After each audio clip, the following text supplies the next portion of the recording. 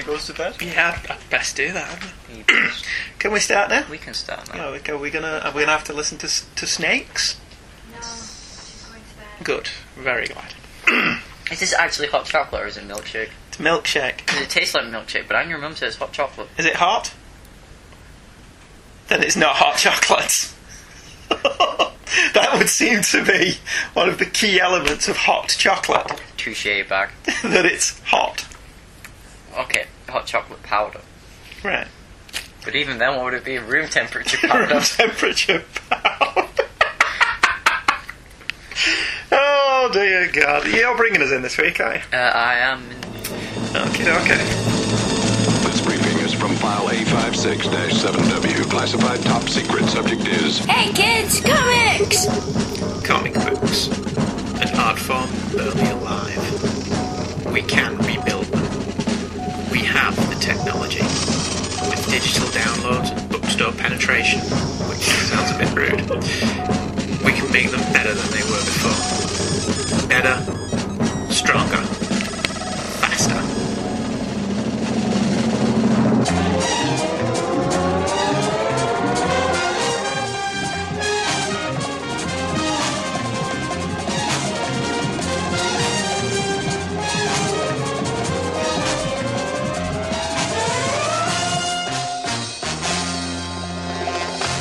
Hello and welcome to Hey Kids Comics, bringing you great comics, comics that aren't as great, and comics that really aren't great at all. We've never done nothing. That's terrible grammar. We've never done anything that wasn't great at all. True. We've never done anything that was We make everything great. utter tripe. Maybe we should do Rob Liefeld. We're going to do Hell, something let's do Rob in 2 weeks' time that I don't think is great. What are we doing in 2 weeks' time? That would give it away. Yeah, but I don't know what we're doing. What? You do know I can cut it out. Oh, right. That's what we're doing. Obviously. But that's for an all new season. Yeah, okay. We've got a season finale Maybe to do we yet. should do Rob Liefeld's tweets. An entire show about You can make an Rob entire show Liefeld's out of it. tweets. It'd probably be more entertaining than his comics. It is, actually. You never know. You feel really bad for those people he's insulting. Even if you don't know the people that he's 'Cause insulted. They're not slight digs, they're full-on insults. Yeah. He really never learned the lesson if you don't have anything nice to say. He should just go back to modelling Levi's jeans. I don't think he needs to. He's rich enough, isn't he? I would Is have he? thought. Anyway, go on, carry on with your introduction. I interrupted. Yeah, okay. I'm sorry. As should all be aware by now, we're currently undergoing our Spotlight season, and tonight, or this morning, or this afternoon, we bring you the very final episode of Spotlight On, which, unluckily for several listeners, falls on Brian Michael Bendis. First up, though, emails. I hope it doesn't, because they're not the comics I've read. No, I've Oh, are you Yeah. are you doing a diversionary tactic? yeah, they think Are you leading them down one road They think I'm going to zig, but I actually zig, and they're expecting me to zag, and... from the planet Zog? Yeah, Zig and Zag. Do you remember Zig and Zag? no. No. Why do you not remember Zig and Did one Zag? go one way and the other go No, the Zig and other way? Zag were the two aliens from the planet Zog on The Big Breakfast. But don't phone. It's just for fun. I don't remember that. I I don't remember when The Big Breakfast stopped. You may have only been little when The I Big remember there Breakfast being a breakfast show when I grew up.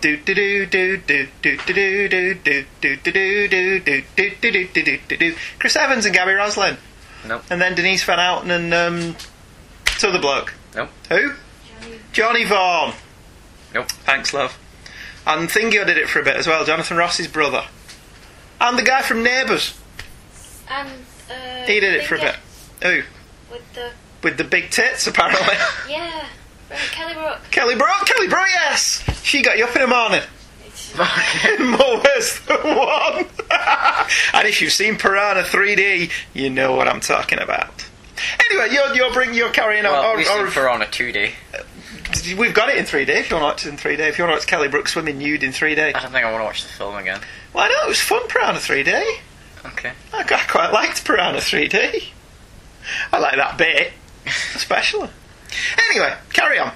We're not a Piranha podcast. We're on email. Oh, yes, we're going to start. Oh, but first up, I want to plug a podcast that I listened to this week. Okay. It was excellent. Was it? I've listened to a number of them. Okay. It is by the Mr. Jim Moon, You liked these as well, didn't Very you? funny. He's very funny, isn't he? Very dry. He's and he hosts Hypnobobs. Okay. And Michael Baylor recommended it on Facebook, and he's been doing a multi-part history of Batman, Right. which has been very, very, very good. Yeah, we're and talking this week, good Batman or confusing all Batman from the right. very beginning. He's done the 30s, the 40s, the 50s, the 60s TV show. The most recent one I listened to, he covered the 90s movies. Right. So after the first Tim Burton one, so Batman Returns, Batman and Robin, and Batman Forever. So is it like decades? Yeah, well, pretty much, yeah. I'm hoping he's going to do an entire show on the animated series. Okay. Particularly Mask of the Phantasm, Yes. which is my favourite Batman movie. Okay. Followed by Batman Beyond Return of the Joker. Okay. It's my two favourite Batman movies are animated movies. But this week he Every released... other Batman film's crap. That's true. It's on Earth2.net, and this week he did the complete history of Judge Dredd, which was so good because I'm doing the Wii Yeah. cardio workout listening to it. So your mum was listening to it as well. And your mum's actually sat there chuckling, so you know something's good when it's talking about comics, and your mum's laughing at it. Yeah. And all the way through it, I'm doing my exercise, and he's going, and there was this strip, Hookjaw, I remember that, and Mach 1, I remember that, and everyone he's listing off, I remember that, I remember that. Yeah. So I've been reading 2000 AD from the beginning. Alright. My God, some of that's good stuff. The one where they go in the time machine and hunt Flesh, dinosaurs to eat. where meat... All animals have become extinct in the 23rd century. So they go back but in we've time and invented hunt time travel. dinosaurs, yeah. So they go back in time to get dinosaurs so that we've got meat to eat. And people are getting ripped in half, left, right and centre. My favourite one is Invasion, in which a thinly veiled Russian task force called the Volgans Where is that the take over ones? Europe. Yeah. And any strip that begins with ex-Prime Minister Margaret Thatcher getting gunned down on the steps of 10 Downing Street. She's not called Margaret Thatcher, obviously. But that can't be all bad. No.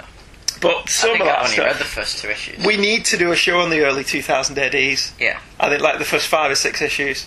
Because thanks to Jim, Mr. Moon, I'll give him his full name, I've gone back and reread them, and they are awesome. I didn't care much for the game one.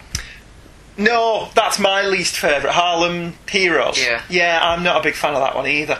That's kind of like a bit like Rollerball. Yeah. But yeah, no, I'm not a fan of that People one. die. I'm loving Invasion, I'm loving Flesh. I'm not too hot on Dan Durr. No, me neither. Well, the thing with Dan Yeah, Durr... Dan Durr seems to be everyone's favourite. Well, see, the thing with Dan Durr is he's the squeaky clean pilot of the future, and he was great in the 50s. Yeah. But the thing with Dan Durr is he's got the loyal hardcore fans that if you darken him up, they're not interested anymore. Right. But he's not interesting enough to a completely different fan base.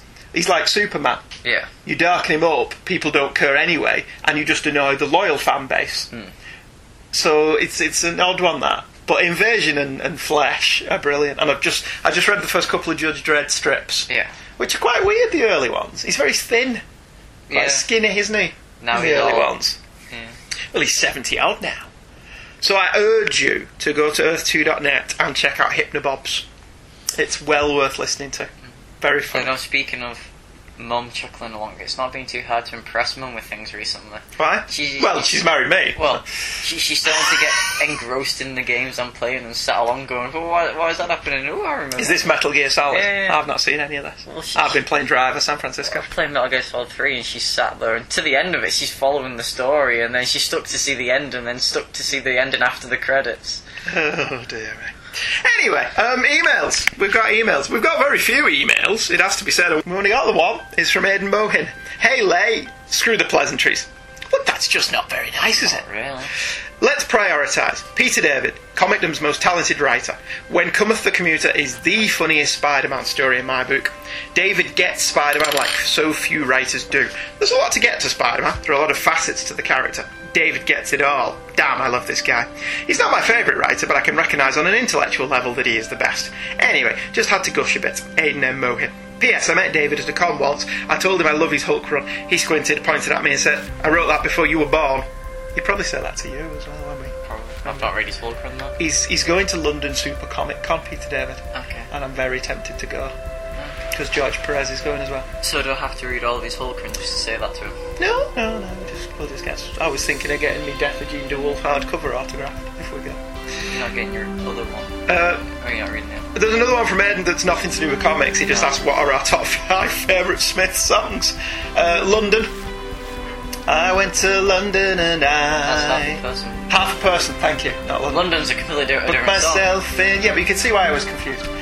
Girlfriend in a Coma, Yeah, which is such a jaunty tune. it is. It's such a miserable lyric. Like every other Smith song. I find the Smiths hysterical. Yes. I never got people who said Smiths are miserable. I used to piss myself laughing at the I Smiths. did do that on the way home the other day when it's a song on the back end of Strange Ways, and he's just going on about the music industry. Oh, paints a vulgar picture. Yeah, Repackage, reissue, repackage. Yeah. On the hands of Dead Star. I found that funny. I found that really good after the death of Freddie Mercury, Yeah, because everything he says in that song is what they did after Freddie Mercury died. yeah. I love the Smiths. Talking Heads and the Smiths are my favourite bands in high school. That's only 2 songs though, isn't it? Girlfriend in a Coma, Half a Person. Unhappy Birthday is hysterically funny, Yeah. which you put in last week's show. Well done. I approve wholeheartedly of that. There's a light that never. There is a light that never goes out, and no, I don't. I like the I like that one. Vicar in a Tutu. I also like He's not strange. He Last just likes night. to live his life. Last Last night I night. dreamt somebody loved me. just I like the opening 2 minutes where it's just a zombie. But it's film. just a zombie film. Yeah. Oh, there's just too many. I can't name 5. I like all the Strange Ways albums. I like Stranger Here We Come. That's my favourite album. Is it? Yeah. See, I like Meat is Murder, even though I can't stand the title track. Because Meat is Murder's not, is it? Not necessarily. Reason is murder. Death for no reason, death for no reason, and murder. No, it's not really though, is it? Yeah. So what are yours? I don't know. I've only got 2 of them. There is a light that never goes out. Yeah. I'm not sure. You'd have to ponder on that. I will have to. But we're not a Smiths podcast. But we're being quite rambly tonight. So, moving swiftly on from our distinct lack of emails. Shocking lack of Shocking. Miss Moneypenny. We need to get the first pick from oh my god! Michael's got 2 absolutes for this week's show. I damn near gave myself a hernia. But the first one's not an absolute. Well, those 2. Ow! I just trapped my finger under it. I'm waiting until I get my omnibus. Yeah. Are they in the right order now? So I don't have to do that again. That, and then that. Are you and then doing that? Is the bottom one first? The bottom one, Is next. yeah. And Right. then it's that, and then it's that one, and then it's the middle Well, one. we'll worry. We can always cut stuff out. Yeah. Can't we? Take it away. The 40% of you decided to stay will be pleased, or maybe even disappointed, who knows, that we will not be covering Bendis tonight, rather Alex Ross. I wonder how many Bendis comics we could do in an average show. About 80. How many's he written? Oh god, millions. We can do all of them. He churns out a script on the bog in a morning, doesn't he? Probably. Well, when Kevin Smith's checking his emails and putting up writing scripts, Bendis is writing Bendis is them all out. writing a script whilst on the toilet. Oh, I just killed one out. Oh, right. Hawkeye says, but, and then the Wasp says, and then Spider-Man comes in and makes a witty comment about being 40. And then I churned another one out. Cut to Daredevil on toilet. Carry on. Ross was born in Oregon but raised in Texas. His father was a minister and his mother was an artist. Both would have their effects on Ross's life and career. After graduating from an American Academy of Arts in Chicago, Ross got his first job as a storyboard artist at an advertisement agency. In 1990, Ross completed his first series, the 5-issue miniseries Terminator: The Burning Earth by Ron Fortier and published by Now Comics. In 93, Ross completed his first superhero assignment, the cover for the Superman Doomsday and Beyond children's novel. Which is very good. Is I it? like that cover, yeah. During this time, Ross and Kurt Busiek pitched to Marvel a story that would retell the origin of the Marvel Universe from one man's perspective and would feature fully painted interior art. In 1994, Marvels was published. Issue 4 of Marvels was written by Kurt Busiek with art by Alex Ross, lettered by Richard Starkings and edited by Marcus McLaurin. The day she died has a cover date of April 1994, and has a cover of the Green Goblin holding Gwen Stacy in the reflection of Spider-Man's eyepiece. It also has one of those flimsy plastic sheets over the actual cover, and is see-through except for the outline that drops down at the top and forms the outline for Marvels. Except we're looking at the hardcover. Yeah, you got rid of all the single issues. I did get rid of all the single issues because they were selling for like a crap ton of money. I liked those covers though. So did I. But I thought you didn't like those covers. did I not? I'm not sure. I'll take your word for it. They were irritating to package Yeah. to be honest. Why did they keep sticking to it? Yeah, and they had kind of that electricity effect when you peeled them off, which was always a bit weird, wasn't it? In many ways. We've got this in the hardcover. Is this a premiere hardcover? Yeah. It's got Spider-Man on the cover. Quite a good Spider-Man. It's not the cover. 10th anniversary. I like that cover. I like the Green Goblin and Gwen Stacy reflected in Spider-Man's eyes. And he's got his hand round her neck. I'm not too sure about how he draws the Green Goblin, because it doesn't look like a mask, does it? Although when the Green Goblin puts his mask on in the comics, it doesn't look like a mask. But that very definitely just looks like face paint. Well, how else are you going to explain the moving mouth and the eyes and all? Magic, dude. Da. Comic book pseudoscience. Yes, comic book pseudoscience. Right. I can totally buy that. Yeah, okay then. Phil Sheldon is currently at a book signing for his photography book Marvels that contains all of Phil's published superhero photos from his journalism career. His publisher wants a sequel, and Phil knows that all of the praise for the book is not what it seems. The Avengers are currently in space fighting a war between two alien races, and their lives could be at stake. After everything society has done to the superhero community, they still fight a war in order to protect the Earth. And so, as a means of apologising, the people buy Phil's book and say nothing to each other. The Avengers did come back, however, but as soon as they did, the people just forgot about it and went back to outing the superheroes as menaces. Phil takes his new assistant, Marsha Hardester, to his work, a small diner that uses Phil's superhero photography as its selling point. He tells them he's getting old and needs a new assistant. What he doesn't tell them is that he's turning into a bitter old man and doesn't know how to stop. He witnesses the Black Widow's trial for murdering the Scorpion. As it would turn out, he wasn't even dead anyway, but society still wanted her to hang. He hears the opinions of the kids from Harlem about Harlem's very own super team, but none of it's positive. He sees J. Jonah Jameson demanding that a reminder of Captain Stacy's death at the hands of Spider-Man be put on the front page. The Sheldons decided to take a holiday with the last straw came to Phil. As he was out fishing, his wife rushed to him and told him that Galactus has come to Earth again, but the FF drove him away.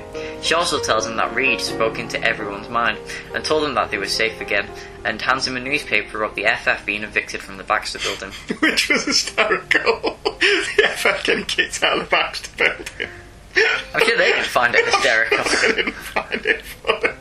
We just saved the Earth now, get out! I thought they got kicked out before the Galactic. Oh, they've been threatened with being kicked out of the Baxter building numerous times before Reed Richards just bought the building. Did it? Is that when they carved the top of it to a 4? No, that was when they rebuilt the building after Doctor Doom destroyed the Baxter building, but it wasn't Doctor Doom, it was Christoph. Right, okay. Carry on! Right. Sorry for interrupting. Phil heads to the Daily Bugle offices and tells people his opinions, but nobody agrees with him. Before he leaves the Bugle, Spider-Man crawls up the outside of a window, and everyone watches him, calling him a menace and a murderer. And that's when Phil realises what he has to do. Clear Spider-Man of the murder of George Stacy. Robbie gives Phil an assignment to check out someone called a hero for hire working in Times Square. Unable to get his mind off his quest, Phil cuts his interview with Luke Cage short in order to check out local witness to Stacy's death.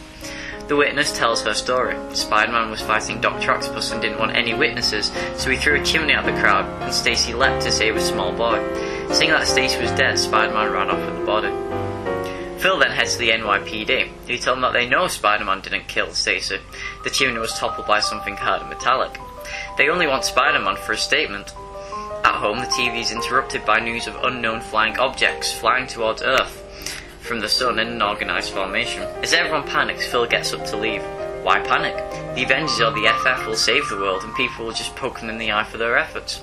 He questions more witnesses and asks Jameson why he accused Spider-Man of being a menace when he acts, but a coward when he doesn't. The conversation is cut off after Jameson talks about the normal guy never being able to live up to the standards of the superpowered. At a party at the Globe, the editor pulls Phil and Marsha up and tells Phil that Thunder has challenged the Thing to a title match and wants Phil to be there to take photos. If he does, then he could have his own column in the Globe 3 times a week on his thoughts on the Marvels with his pictures. Phil thinks on it and thinks of it as a good idea, as he could use it to counter Jameson. After trying to get a face-to-face with Dr. Octopus, he gets the opportunity, not for a column and not for a new book, just to talk to him.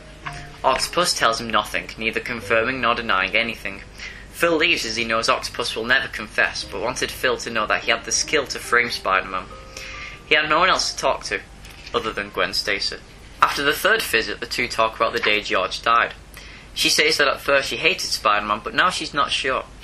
The two walk down the street and they continue to talk. She doesn't believe Spider-Man did it, not anymore. She says that George was the supporter of Spider-Man and constantly argued with Jameson. A crowd pushes past when they walk into an army of walking lobster robots and flying fish crafts. Namor had invaded the city to reclaim a captured Atlantean from the UN. No one was hurt during this invasion.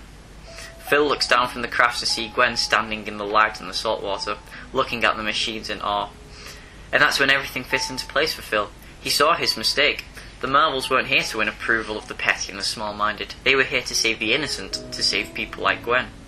The two walk amongst the machines, and Phil spots Namor flying overhead. He remembers seeing him at the beginning, and how the people were so scared that they lashed out and labelled him a villain. And so Phil got a new idea for a book. A real book, not another picture book. A book on the Marvels and what they should mean to people. It was the book he'd been learning to write his entire life without knowing it. A book that would clear Spider-Man and would absolve him by the daughter of the man he was said to have killed. Everything would work.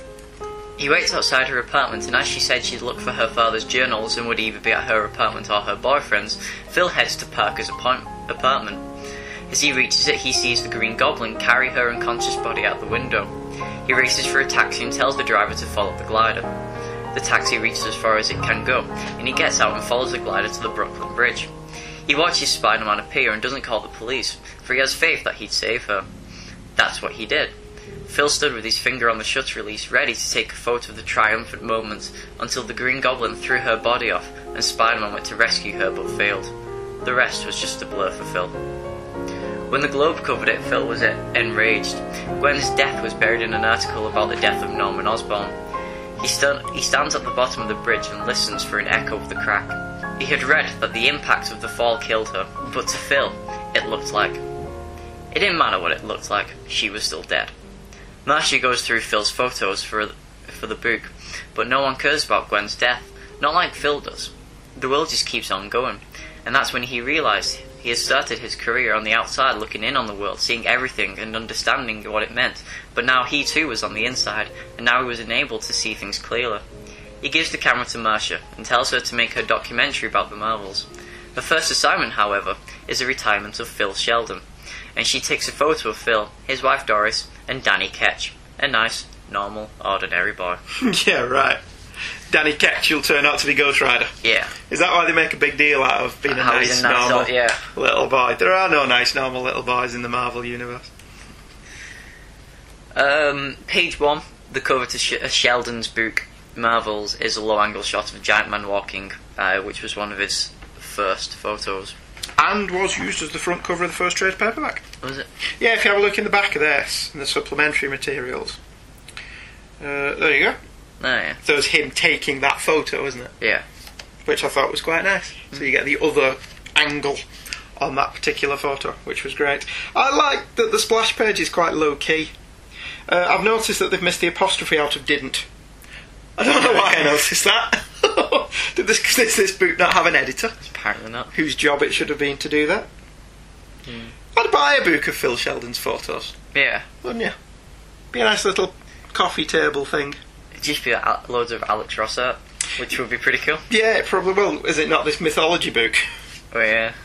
Except that's DC Comics. It is. He's never done one for Marvel, has he? They've done Dynamite in DC. He's Two never- DC ones even. Other than Marvel's this, has he done a lot of work for Marvel? Just covers and promotional art. Yeah, he worked on the first Sam Raimi Spider-Man movie, redesigning the suit. Yeah, It looked crap. it did. Pages 2 and 3 covers the Kree Skull War, which happened in Avengers 92 to 97. Which I've still not read, despite picking this trade up in Florida for $5. Spoiler alert, Rick Jones saves everyone. Rick Jones. Rick Jones. Bendis not killed Rick Jones yet? Not really. Not really. No. Well, he has done, but then he came back. No, everyone just forgot about him. The 2-page splash of the Kree Skrull War is actually really good. One of the things I'm lukewarm about with Alex Ross Yeah. is desire to make everything look ultra realistic, and it's something that bugs me more in his DC work, which we'll come to as we get there later on. In this, he's not quite evolved to be the Alex Ross that you know at this point, has he? No. He's still quite rough around the edges, which is not to say it's not still quite good, because it is. But certainly in the case of people like Thor's uniform, doesn't look right rendered ultra realistically, does it? No. There's something about that looks a bit off. Probably why they changed it for the movie. Yeah, possibly. Page 4, the Face of the Murderer advert for the Daily Bugle is a reference to Amazing Spider-Man 90, The Death of Captain Stacy. It is indeed. Which is what this issue's about. Yeah, pretty much, the death of the Stacys. And he's walking past the Baxter building. Yeah. I liked that this was a period piece. If you have a look at that first shot there on that page where they're walking past the Baxter building, everyone's got long hair and wide lapels. Yeah. And flurred trousers on.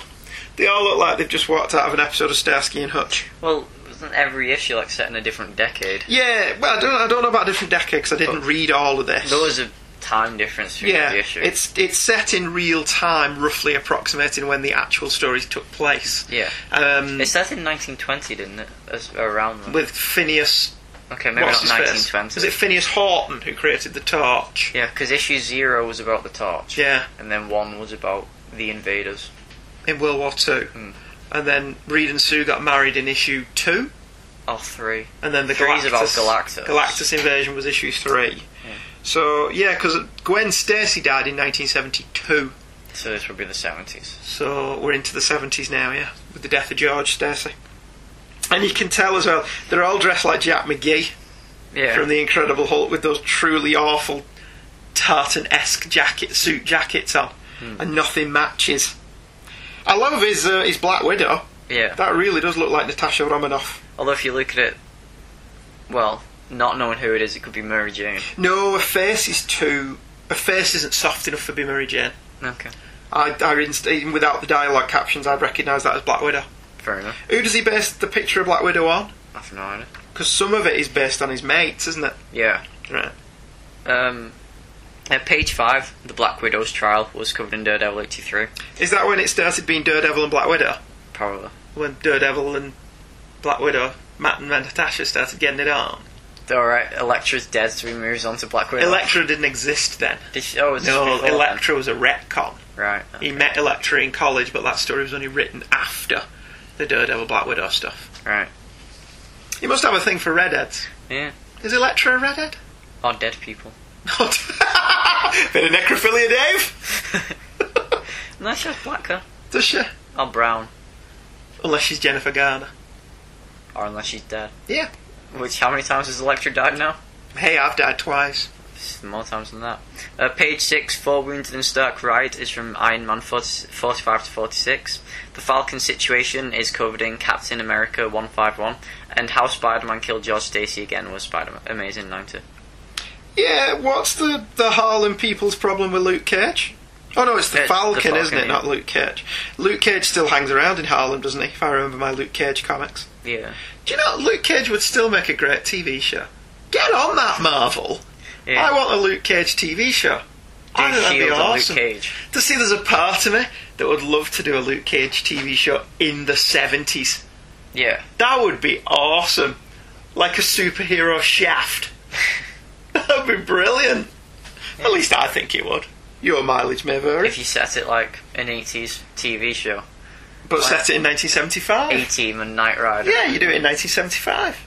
Yeah. Everyone with big lapels on and driving around in big cars. Yeah. That'd be awesome. Page 7, Galactus' second appearance in New York was covered in Fantastic Four 120 and 123.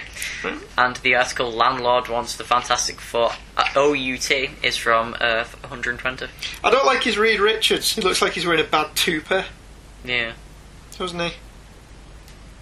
So we're into the post-Jack Kirby era of the Fantastic Four then. Because it's the second Galactus appearance. Yeah. Well, is it? Yes. Has he only appeared once before this in Fantastic Four 50? Well, just before 50, wasn't it? Yeah, because even in 50 this, was this man, this monster. the first appearance is issue 3. Yeah. And she says in this he's appeared again. Right. So it's quite a big gap between issues. Yeah. Right, okay, fair enough. You know, looking at that, do you know what Spider-Man reminds me of? Hmm? The 70s Spider-Man. I've got TV that show. exact same note. Oh, yeah? It looks like he's just copied Nicholas Hammond's costume from the 70s TV show, doesn't it? No. That's particularly notable on the sketch section in the back of this Premiere hardcover, Yeah. which is stills from the TV show. Okay. If you actually go onto the internet and Yeah. research the 70s TV show and look at images, pictures will It come looks like up. he's just copied things He's off Google. copied the stills, yeah. Yeah. That's what he's done. Page 10, Cage is talking. Cage taking out the dope dealers was covered in Hero for Hire 1, and having Fox check it out was an issue 4. Was it? Yes. Luke Cage is quite funny in this. I also like how he's plainly about 6 foot tall compared to the little tiny Marsha. Yeah. He only looks about 3 foot nothing. That chain around him still doesn't look realistic. What, the one around his head? Another one around has like a belt. Oh yeah, his big belt buckle thing. See, I don't know. How does he put that chain on and off? And nothing I've ever read and watched from the 70s, which is still my favourite era for movies and stuff. Yeah. I don't think I've never seen anyone dressed like Luke Cage dresses. No. Even in the 70s, which is quite eclectic Yeah. in terms of fashion. I don't think nobody ever dressed it like that. Dressed it? Dressed Is that it. a word? Uh, Is that even a proper word? according to Anya. According to our daughter. Hey, look, it's a My daughter, not your daughter. Your sister. Yes. That would be silly. Yes. Yes. At page 13, the newspaper article Hulk in New York was in Marvel Feature 2. Oh, you've skipped 2 of my favourite pages here. Dava? Yeah. The 2 pages detailing the death of George Stacy, which are all Spider-Man. Yeah. All of the time. I like the red of it. I was just going to say the blood red colouring on those 2 pages is pretty awesome. George Stacy doesn't look like any George Stacy I remember, but given that you only see half of his face before he's crushed under all the rubble. Didn't he save someone from a bomb?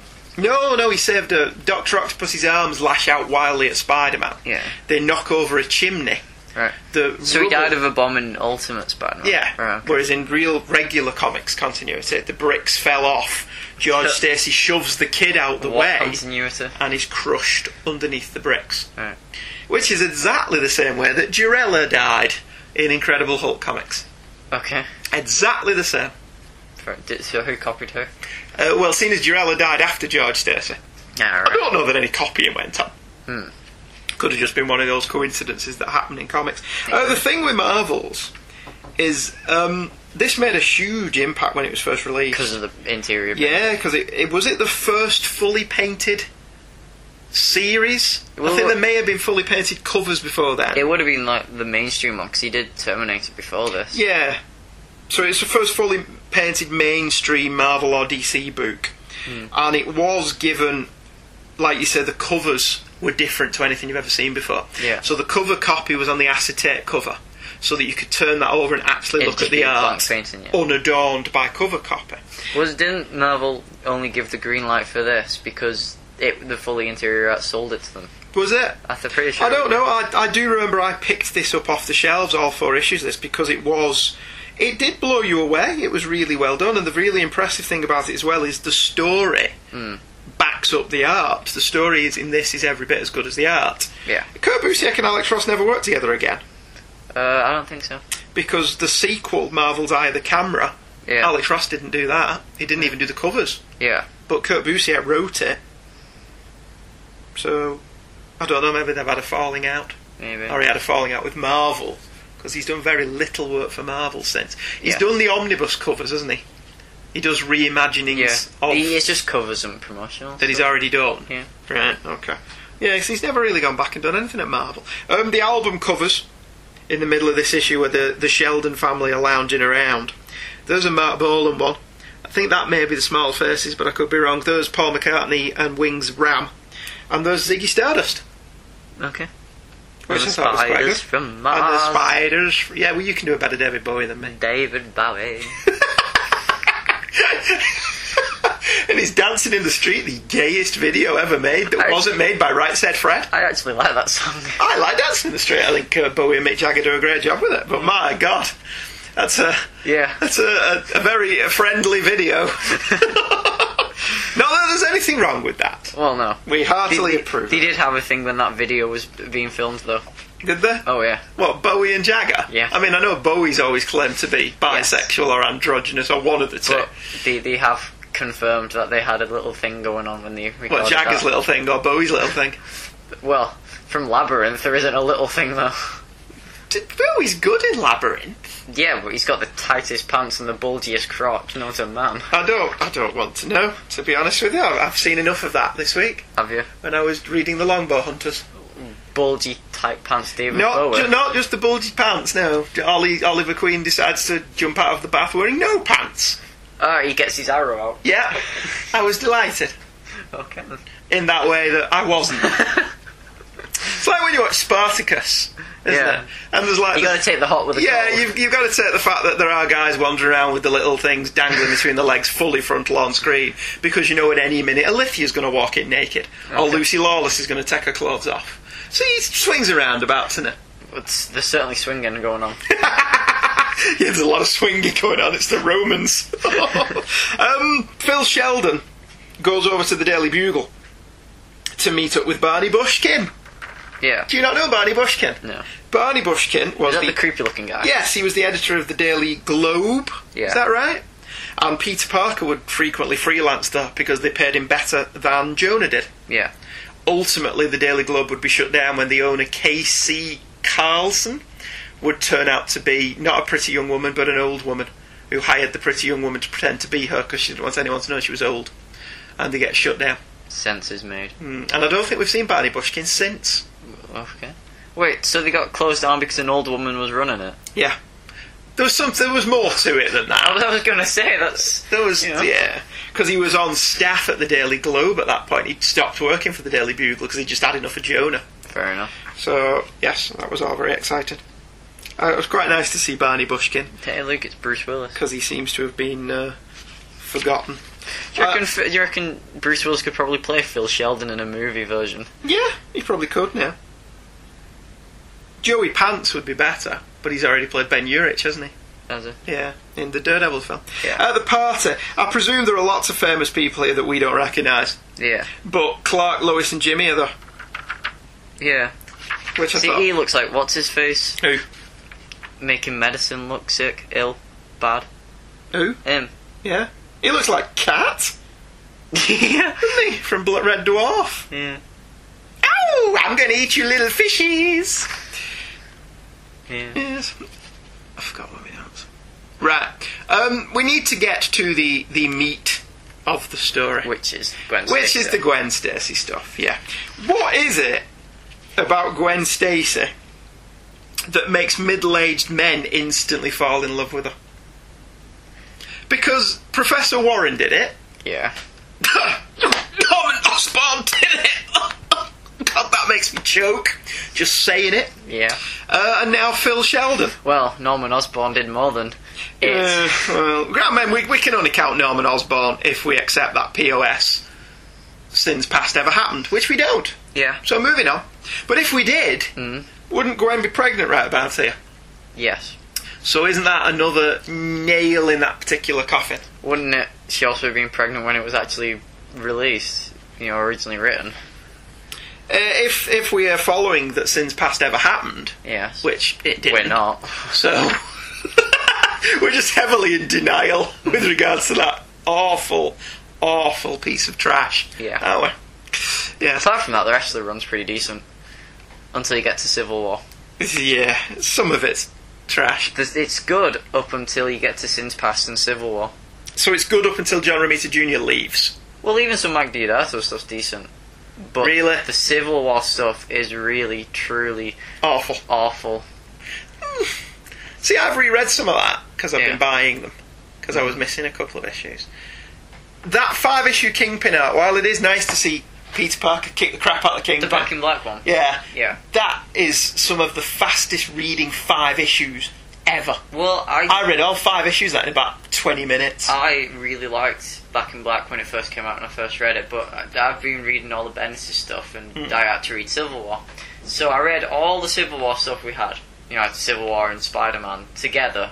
They're tying into each other. Not only did they not tie into each other very well, but reading Civil War and Spider-Man was the worst time for Marvel ever because everything was so dull and boring and bleak. That was Mark Miller, dude.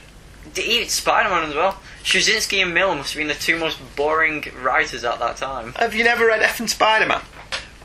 Was that The Peter David one? I don't know. He actually did some interesting stuff with it. Okay. Because he had Deborah Whitman come back and Yeah. write a tell-all book about Peter Parker. Alright. About how he tricked her because she didn't know he was Spider-Man. And he actually had Spider-Man confront J. Jonah Jameson. Such an obvious story idea Yeah. that Straczynski never thought to do. Yeah. But he thought, let's spend 5 issues telling this story of Spider-Man beating up the Kingpin. Which was an awesome scene, don't get me wrong. Oh, but yeah. one awesome scene does not make 5 good comics. No. And Megan in Shot was funny. In a not so funny way. I thought it was quite humorous. Given her age, that shot would have killed her straight away. Yeah, well, I like thinking one more day, but I dislike One More Day intensely. I do like Ross's alternate camera angles. When you get past the whole Phil Sheldon falls in love with Gwen Stacy because she's just so awesome in her little pretty go-go boots. that's it. She's just awesome. Yeah, she's just so awesome that everyone just instantly falls in love with her.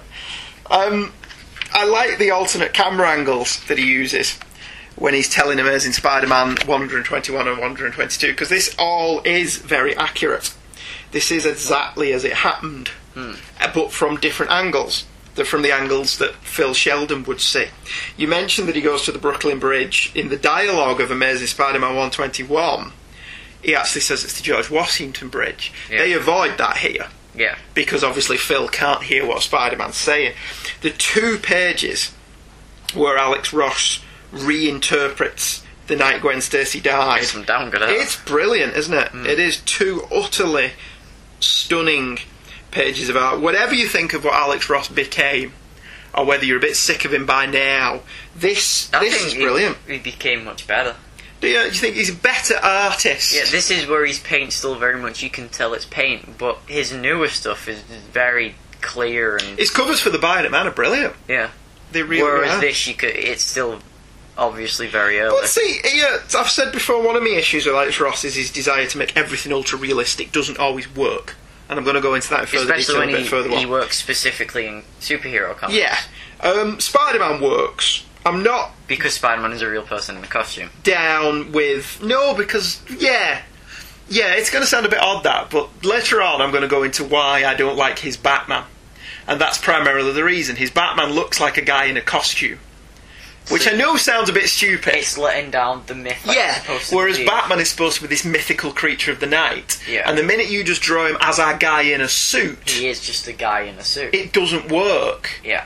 And it was one of my problems with Batman Year One. David Mazzucchelli, or however you pronounce Wrote him that, as just a guy in a draws him as a man in a Batman suit suit. Rather instead than of the drawing him urban as legend Batman. he's supposed to be. Yeah. Right. And I know that sounds a bit strange, but I gave him a pass on Year One because at that point he wasn't the urban myth. Yeah. He was just a guy in a suit. He was learning to be the Batman. Yeah. And my problem with Alex Ross's stuff, for all the reasons that I like his Superman, are the exact same reasons I don't like his Batman. His Superman looks real. His Superman looks like he could just walk down the street and be accepted. Because you're supposed to believe Because, yeah. And with Batman I have a problem with it because of that reason. that. Yeah. In the comics, I like seeing him because you're reading a Batman comic. But when he's out with other people, I like the whole he just disappears and he blends into the night. Yeah. And his cape does really cool things that on a real person it couldn't do. Yeah. See, I'm going on a tangent here. Yeah. But one of the things that people always say about Batman is, well, he's so realistic, he's the most realistic superhero.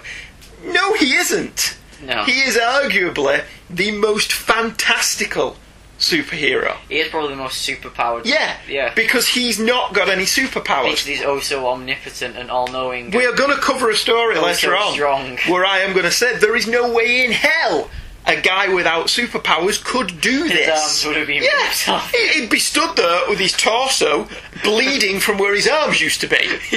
There's just no way. So all those people that say, well, Batman's a regular guy, you could really do all that. No, okay then. You go on top of the Empire State Building, throw your Batarang out over the nearest flagpole and swing. You show me you, as a normal guy, doing that. Go on, let me see you. I think it would depend on who's writing it. Different writers have it, because... Yeah, well, this is the point I'm trying to make. I have no problem with Batman being able to do all that stuff. Yeah. Because he's Batman. As long as the art But makes you believe that. Don't stand there and look me in the eye and say he's the most realistic superhero.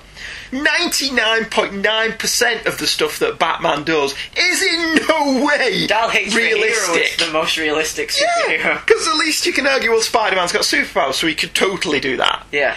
Whereas with Batman, there is more suspension of disbelief in a Batman story than there is in anybody You're else. required to believe more in a Batman story than you are in Yeah, a Spider-Man. you're required to believe a normal guy, an exceptionally well-trained normal guy, Yeah. an exceptionally intelligent normal guy, a very rich normal guy could do that.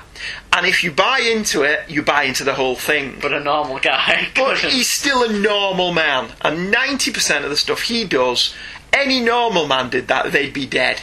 Yeah. But I'm perfectly willing to subscribe to the opinion that he's not a normal man. He's the Batman. Yeah. But he's not realistic. No. And don't try and convince me that he's any more realistic than Superman. Superman is arguably more believable because you can't disprove Superman. Krypton. Yeah. He came from another planet, under Earth's yellow sun, he gets all these superhuman abilities. Prove to me Disprove that's that, not yeah. wrong. Prove that couldn't happen. Go on, go and find me somebody from a planet with a red sun and prove to me that wouldn't happen. Now, I'm sure there's some scientists out there who go, well, a red sun would have this effect on it. I don't care. Until I see it with my own eyes, you have not disproved it. But Batman's a normal man. But we've got off the subject of Alex Ross, and we were discussing how great the artwork is here. In fact, the recreation of the panel from Amazing Spider-Man 122 were in Amazing Spider-Man 122. Spider-Man says, nobody goes near this lady, you hear me? Nobody! In the original panel in that issue, and I dug it out, didn't I? Yes, you I did. dug out our Death of the Stacys hardcover He spent half an hour and comparing them. compared the two just to see if Ross did screw up anywhere. And fair play to the guy, he didn't. Yeah. He matches this up. Yes, some of his camera angles are different because this is from Phil Sheldon's point of view, and there's a little bit of artistic license taken in places. Yeah. But for the most part, this is spot on. There's none of this Spider-Man Blue stuff where I got out the original Ramita Lee issues of Amazing Spider-Man that Jeff Loeb and Tim Sale adapted, Yeah. and I was banging my head against the table, wasn't I? Going, this doesn't fit, Jeff! Jeff, this doesn't work! It's still good on its own. Oh, it's excellent on its own. Yeah. But if you try and make that work into continuity, It doesn't, you yeah. cannot. So the best thing to do is just treat Spider-Man Blue as a completely different thing. Yeah. And on its own, yes, it's fantastic. All of the Jeff Loeb Tim Sale colour series work much better on their own. Yeah, but I have a personal connection with Spider-Man, don't I? Yes. That makes me go, no! But on its own, it's brilliant. But yeah, the panel here, there's a shot in Marvels where Phil Sheldon is hiding behind a guy. He's part of the crowd. Yeah, he's part of the crowd, and the guy's turning away from Spider-Man, who is basically threatening the police at this point in the original story. You only get a little bit of that here.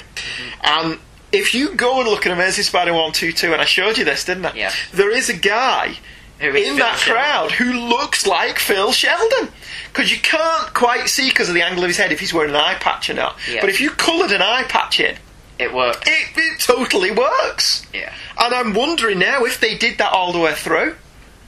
Because I only did that with the Spider-Man bits. What if in the... But if you went back and looked at like the FF issues or whatever, There's Phil Sheldon. There's in there. Phil Sheldon Phil in Sheldon there. was this urban myth in Marvel Comics. he was always around. He's like Pandora in the New 52. Yeah.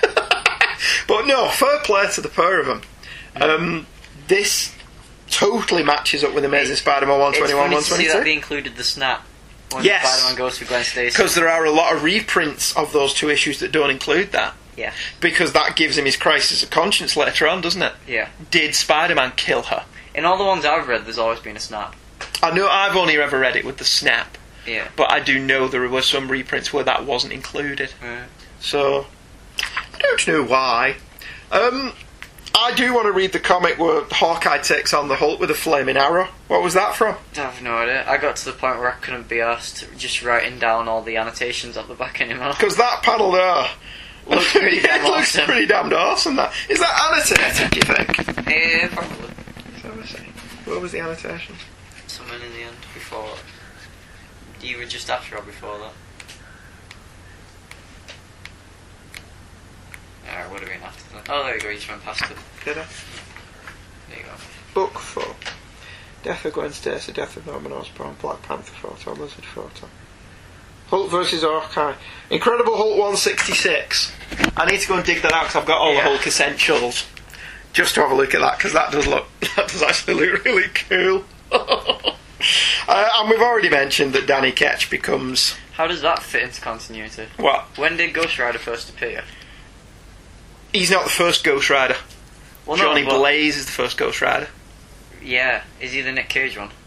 Yeah. I know people are going to rage at that, but it's... I think he's... Is he Danny Ketch, the Nick? Because I've only seen the first Ghost Rider movie and I've only seen it once. I know, there was a good reason for that too. It wasn't as dreadful as ever. It was a perfectly amiable way to waste 90 minutes. Yeah, But I love watching Nicolas Cage. He's just insane, isn't he? He is. Have you seen the compilation of all these backcrap crazy stuff? No, is that on YouTube? Like the bit where he dances for the door and says, "Take camera retard!" Because I love him. Put it in the right folder. A, B, C, D. He's fantastic in Face Off. Yeah. Where he plays, does he play Pollux Troy or Castor Troy? I have no idea. And then he ends up playing John Travolta, playing Pollux Troy. And John Travolta's the other way around. It's the other way around, I don't care. But Face Off's really good. Yeah. And I thought he was brilliant in Kick-Ass. Okay. I thought he was really good. With his Adam West impersonation. I'm a vampire. Not the bees! The killer bee's gotta bring your bees back! To bring this back on topic, now that Michael's gone on a rant about the magnificence that is Nick Cage. Nick Cage is great. Yeah, Nick Cage's Actor. greatest hits. I adored Marvels when it first came out, and I still did. Unfortunately, I didn't have time to read the whole thing like I did with one of your other picks, because I am dedicated to our show. Yeah. So I only got to read the 4th issue. But it was such a novel idea at the time, and the fact that Busiek and Ross set the story at the time the issues came out, more or less, added to its appeal for me. The whole period setting of it. This issue primarily deals with the death of Gwen Stacy and probably adds to the Saint Gwen image that the character had, that has been soiled by other writers who are incapable of accepting that some people are just decent, sweet people. Not a lot of people, I grant you, but Yeah. some. The art is solid throughout. Ross hasn't yet perfected his style. And there are some rough elements as you go through this. As we've mentioned, Spider-Man specifically looks like he's just been ripped from the Nicholas Hammond TV show rather than the comics. In this, like I've said here, that shot there on the Gwen Stacy sketches at the back, that's straight from the television show. Yeah. That's a still from the TV show. I don't know who he's got as a model for Gwen, but she's really good. Unless he's not going to model for the face. The detail in it is stunning. Not quite as amazing as the large oversized stories he did with DC, but I think this may still be my favourite of his work, as much as I do like the Batman War on Crime treasury he did. I like this a lot. I like the pencils at the back and the variant covers that they didn't do. It's also not as big as other things he's gone. Say with other things we've done, it's very big events. Yeah. Things everything happening at once. But This with is- this, it's very quiet and small. Yeah, this is the very personal Yeah. take on the big events, and then he's got all the I love that one of his models is the Superman doll. There's a picture he's got that he used for photo reference of a Superman doll holding a Barbie doll, and that's the 12-inch Mego Superman doll that I used to have, Yeah. except mine's long since gone the way of the dodo, unfortunately. Good pick, that one. Yeah, I'm down with your Alex Ross pick. I don't mind Alex Ross at all. In many cases, we'll come across the couple of problems I have later on, so we'll move that to one side. What's next, Michael? Next up is a little-known story. Little known because of its being an exclusive to Mythology, the DC art of Alex Ross. I bought you this, didn't I? No, this is yours. Oh, is it? Yeah. Oh, okay. So this is one that I've no idea when you got it, but it's always been there. Oh, right. So, well, how old is this? When was this published? No idea. Shall we have a But it's look? one of those things where if it was like a rainy Sunday or something, I'd pick it up and draw pictures out of it. Yeah, you were forever sketching from this when you were a kid. And it was something that was I like that Wonder Woman a great. Yeah, my favourite that's one of piece. his best interpretations of Wonder Woman. Yeah. But it wasn't that used as the cover of the Wonder Woman Treasury Edition. They did Batman War on Crime, Yeah. Superman Peace on Earth, Shazam. I can't remember what the Shazam one was Something, called. something. And then Wonder Woman was something And then Dark Side. Justice League as well. Yes. Spirits of the Earth Yeah, was the Wonder Woman one, wasn't it? I've no idea. I don't either. But Alex Ross was something that when I was doing art and stuff at school, I'd be a crap person, can't draw people, can't draw faces, and would just dig up an Alex Ross book and copy off his style, and it was Alex Ross who helped me do art. Excellent. Good. I'm still trying to look for when this was published. I like that as well, Uncle Sam. Yeah, the close-up of Uncle Sam's First. But you like all the abstract things. Yeah. I love that I it's like- got his art from when he was 10. Yeah, I like how real this is. Like the appeal of Alex Ross to me has always been his realism. I like that the inside flap of this is the cover in pencils, Yeah, because it is an the awesome great big cover. battle cover. Yeah, behind the dust jacket there's a completely different cover. Anyway, sorry, I've derailed you, haven't I? Yeah. This origin, The origin of the story comes from writer Chip Kidd being assigned to write an 8-page story for Ross to paint especially for this book. The result was The Trust, a story that comes from the final 3 panels of Action Comics 654. With no cover, the story was by Chip Kidd and Ross, lettered by Todd Klein. Jeff Spear provided artwork, photography, and Charles Kochman edited. I presume it's just Cockman. Kochman. Or Koshman, it may be Koshman. I don't know.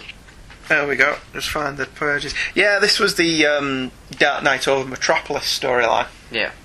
Which ran in the Superman books in about 89 or 90. And very good it was too. Yeah. Heartily recommended. The unthinkable has happened. Superman smashes through the globe with the Daily Planet and Batman fires a grappling hook at him and follows Superman through the streets of Metropolis.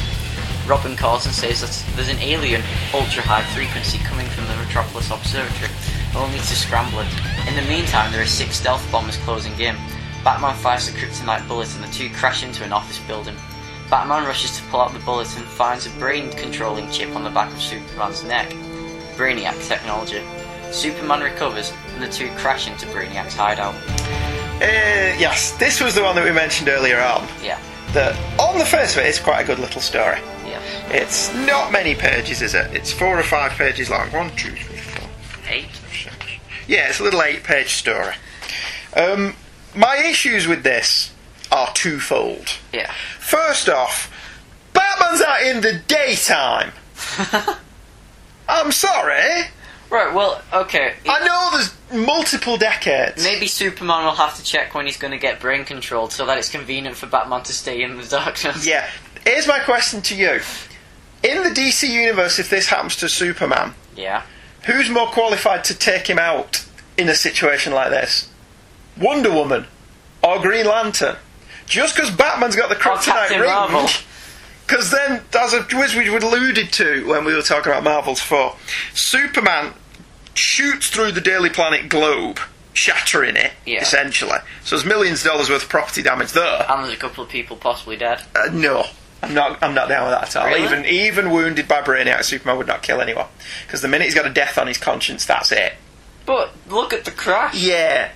But Well, has he not just crashed into the Daily Planet globe, though? No, it's the building. Are you sure? Because you can't tell. Yeah. He just thought he's crashed into it. He's crashed into the globe, was my thinking. Okay. And obviously the Daily Planet's going to make him make restitution for that, one would hope. Well. But Batman then fires his Batarang. It catches on Superman's feet, which is point number 1. Yeah. How fast is Superman moving here? How fast can Batman move? And how far does his Batarang reach? That, and with the velocity that Superman's travelling Yeah. at and the speed not rip off Yeah, Superman's arms. and then his Batarang wraps around Superman's ankles. It whips Batman up after him. Yeah. Why is his arms not whipped up after him and he's left on the top of the Daily Planet building going, ah! So that's point It never number should have come out during the day. Yeah, that's point number 2. Then he keeps hold of him Yeah. all the time that this story's going on. And Superman... Even one-handed. Oh, one-handed, yeah?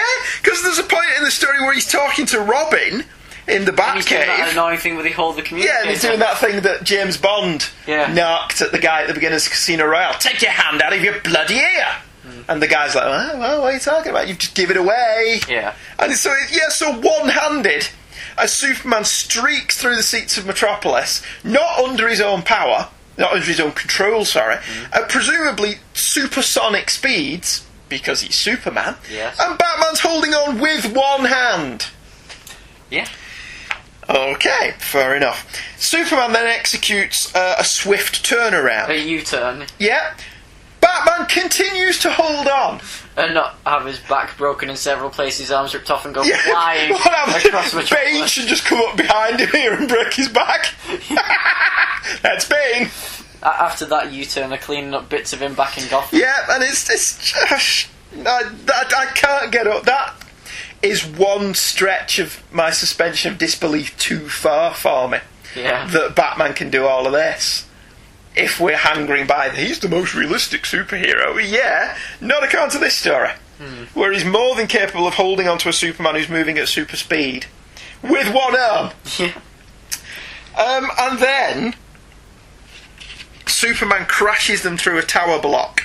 Now, I'll give you this one, Okay. because Batman's just shot him with the kryptonite bullet,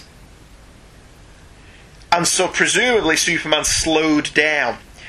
Isn't it fortunate for Batman that he crashed through a window, And not a brick enabling wall. Batman to go through the window Yeah. and do a tuck and roll?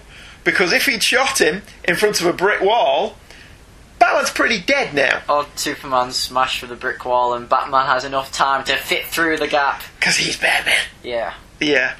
The art's nice, but again, we've got the whole thing when he draws Batman ultra realistically. His gloves, when he's shaking Superman's hand in the penultimate panel of the story, Yeah. they look like women's Yeah. ballroom gloves. And you're just like, no, No. no. He's even added that little touch on the boots where it's in the shape of bat. Yeah. But that being said, his Superman's really good in this. Yeah. It's different to how he normally draws Superman, do you not think? I think it's pretty similar. He normally draws Superman as being a bit older because he was influenced by George Reeves. Yeah. In this story, he seems to be drawing him a bit younger. And he's not as bulky. Mm. Certainly not as bulky as he would be in Kingdom Come. Yeah. But that's understandable because he's what, 15 years older at that point. It's older than that. So he's thickened a bit. In terms of continuity, I'm presuming this story doesn't fit into any continuity, and I don't really care, Yes. to be honest with you, because this is a done-in-one little story. Continuity is the killer of all fun. Yeah, pretty much, because if we were going by continuity, why is the Robin in this story wearing Dick Grayson's Burt Ward outfit? Whereas if this takes place after Dark Knight over Metropolis, this should be Tim Drake. Not that Tim Drake exists anymore. Alex Ross's love for Dick Grayson continuity. Yeah, Alex Ross is very much... I mean, he's not... Well, he's not wearing the oval. Is he wearing the yellow oval round his bat at the time of Dark Knight Metropolis, or has he gone... We can go Has he back. taken it over at that point? Yes, he is. Yeah, he's still wearing the yellow oval in Dark Knight Metropolis, isn't he? So...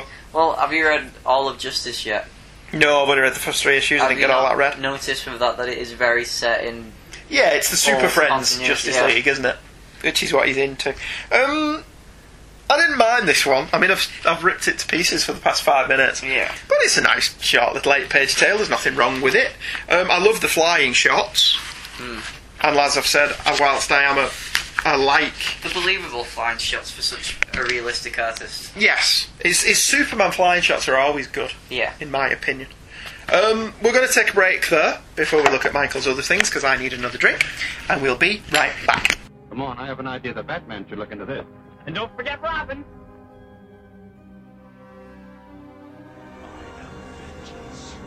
I am the Knight. I am Batman.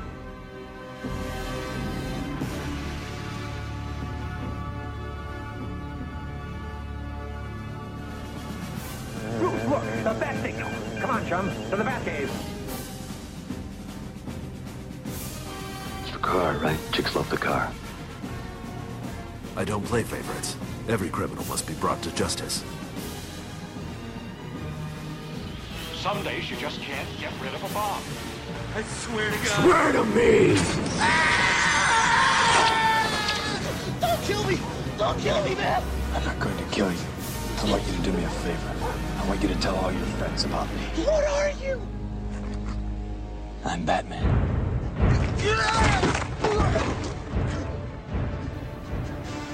Legends of the Batman. Everything Batman from the beginning at BatmanLegends.com. And we're back. And what are we back doing, Michael? What are we back doing once? I don't know. You leaf through your mammoth tome. Have you put your bookmark back I'll in? put my bootmark back in, yes. Job's a good one. Alright. Go on. Next up is Justice.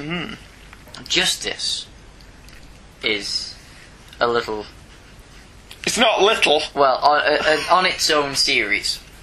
12-issue A limited 12-issue limited series, which is set outside of continuity and had its own little Alex Ross continuity.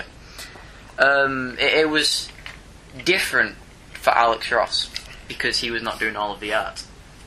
He was only painting over someone else's pencils. Right. The first time we read this was in the British reprints, which was Justice League Legends. Yeah. Yeah. And they stopped doing it after about issue 10.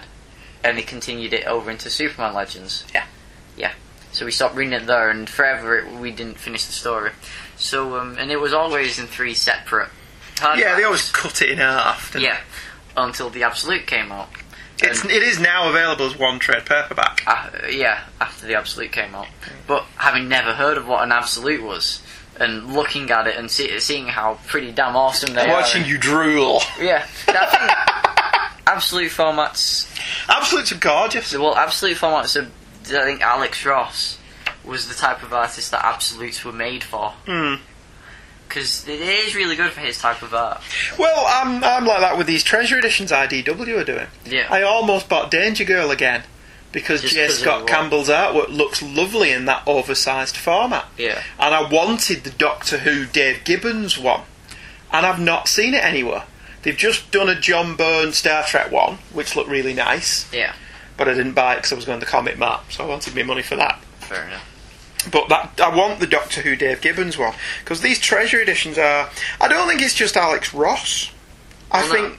But I'd love it's to a see... certain artist. I'd love to see John Romita Sr.'s Spider-Man work at this size. Yeah. Because I think... Because, I mean, Darwin Cook's art is good, Yeah. but when you're reading through Sandman, it's very hit and miss over what... Well, style Sandman of had art very was hit and good. miss artwork, didn't Yeah.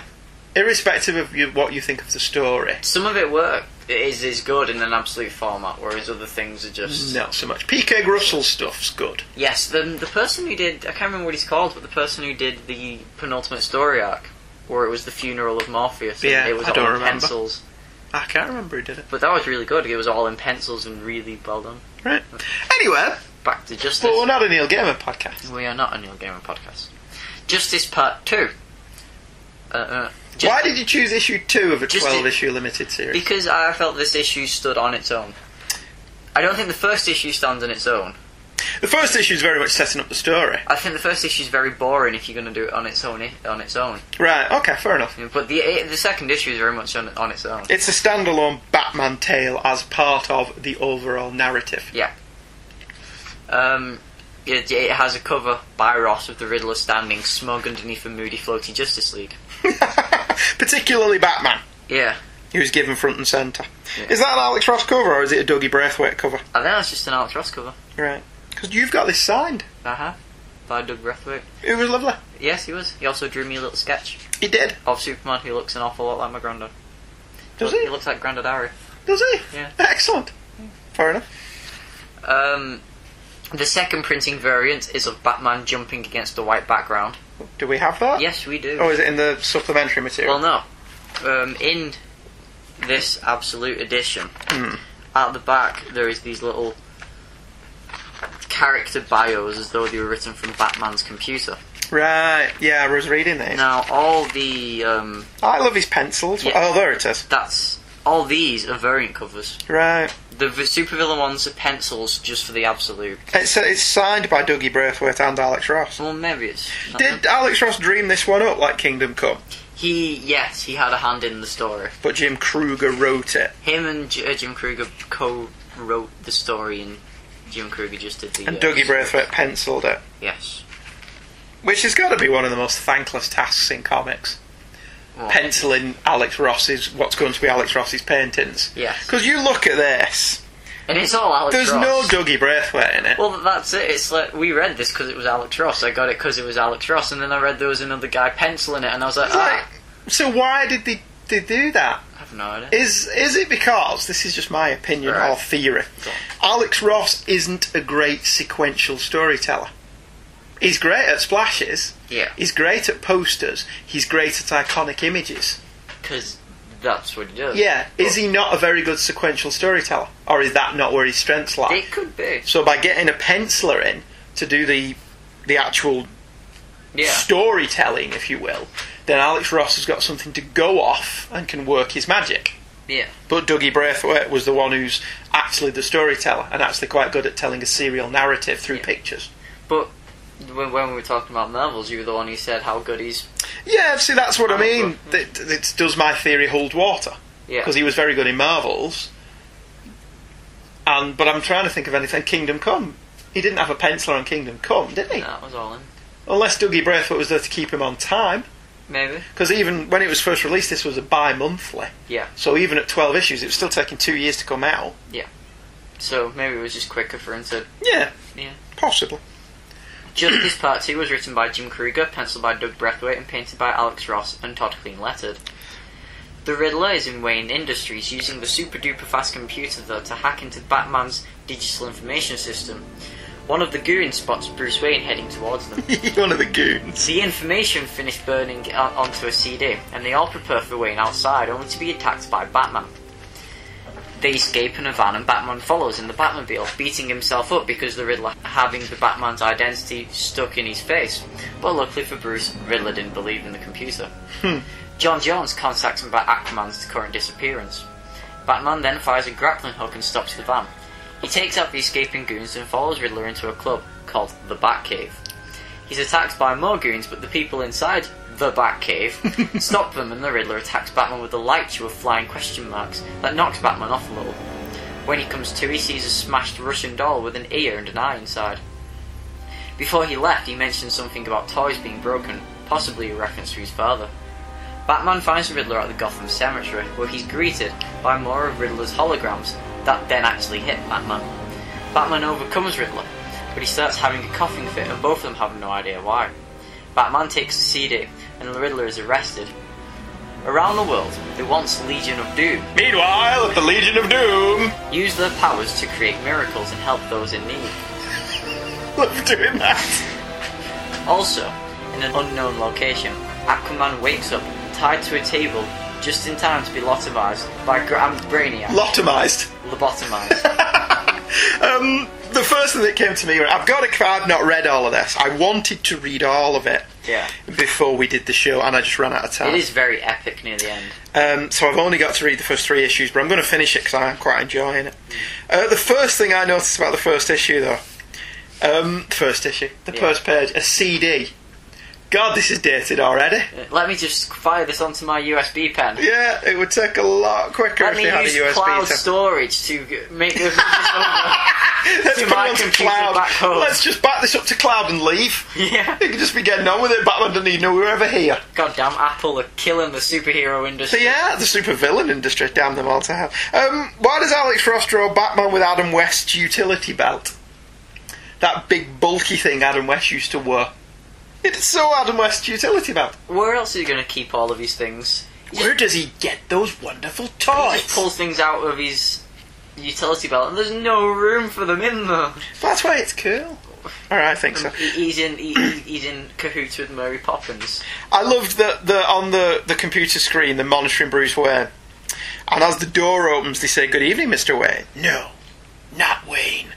Not even close. And they think Batman has somehow hacked into the computer system and tricked them. Yeah. Which I love, because it is one of those things. Why would you even suspect Bruce Wayne is Batman? It's like Man of Steel. Yeah, because there are tons of people who are like, well, if they actually sat down and think how much Batman's toys cost, how many people know about his toys? Yeah. They've got his Batmobile and his aircraft and stuff, but they don't. General people don't know about his Batcave. No. They don't know about all the computer stuff he's got in the Batcave. Those are just things we know as the real. Yeah, we know all of that stuff, but they don't. And in pre-crisis continuity, the Batmobile was made for him, wasn't it? Was it? By somebody else. Because there's that episode of Batman the Animated Series called The Mechanic. Yeah. Where we established that this guy built him the Batmobile. And it's only in later iterations of Batman. The Mute? No, that's Harold. That's a completely different thing. Right. It's only in later iterations of Batman that Bruce has built everything on his own, with a little bit of help from Alfred. Oh, because he's great at mechanics now. Because Batman's very realistic. Oh yeah. And he's built all that stuff on his own, and built all those computers from scratch. Yeah. But at the same time, see, you don't have to explain everything. One of the problems I have with Batman Begins is everything's explained. Yeah. This is where the Batmobile comes from. One of the worst ones in the Fantastic Four movie, where they explain why Reed Richards has got grey sideburns. Yeah. Old age? No, it's not. You know, Batman is so superpowered that he even hand chipped away at the rock to form the Batcave. He did it himself. He brought down bare-handed. He brought down hose pipes just to fill up all the watery bits. Yes, very much so. I like that the Batmobile The Batmobile is a sexy thing by Alex Ross. Is that a specific Batmobile from a specific era, or is it for this story? I'm assuming it's just for the story. Because it is an excellent Batmobile. Like, it's very sleek. It's a cross between... Similar to the Tim Burton, the animated one. It's a cross between the Tim Burton 1989 Batman movie, Batmobile, let's make all that make sense, and the animated series, isn't it? Yeah. It's kind of a cross between the two of them. You know, Alex Ross has his own Batmobile.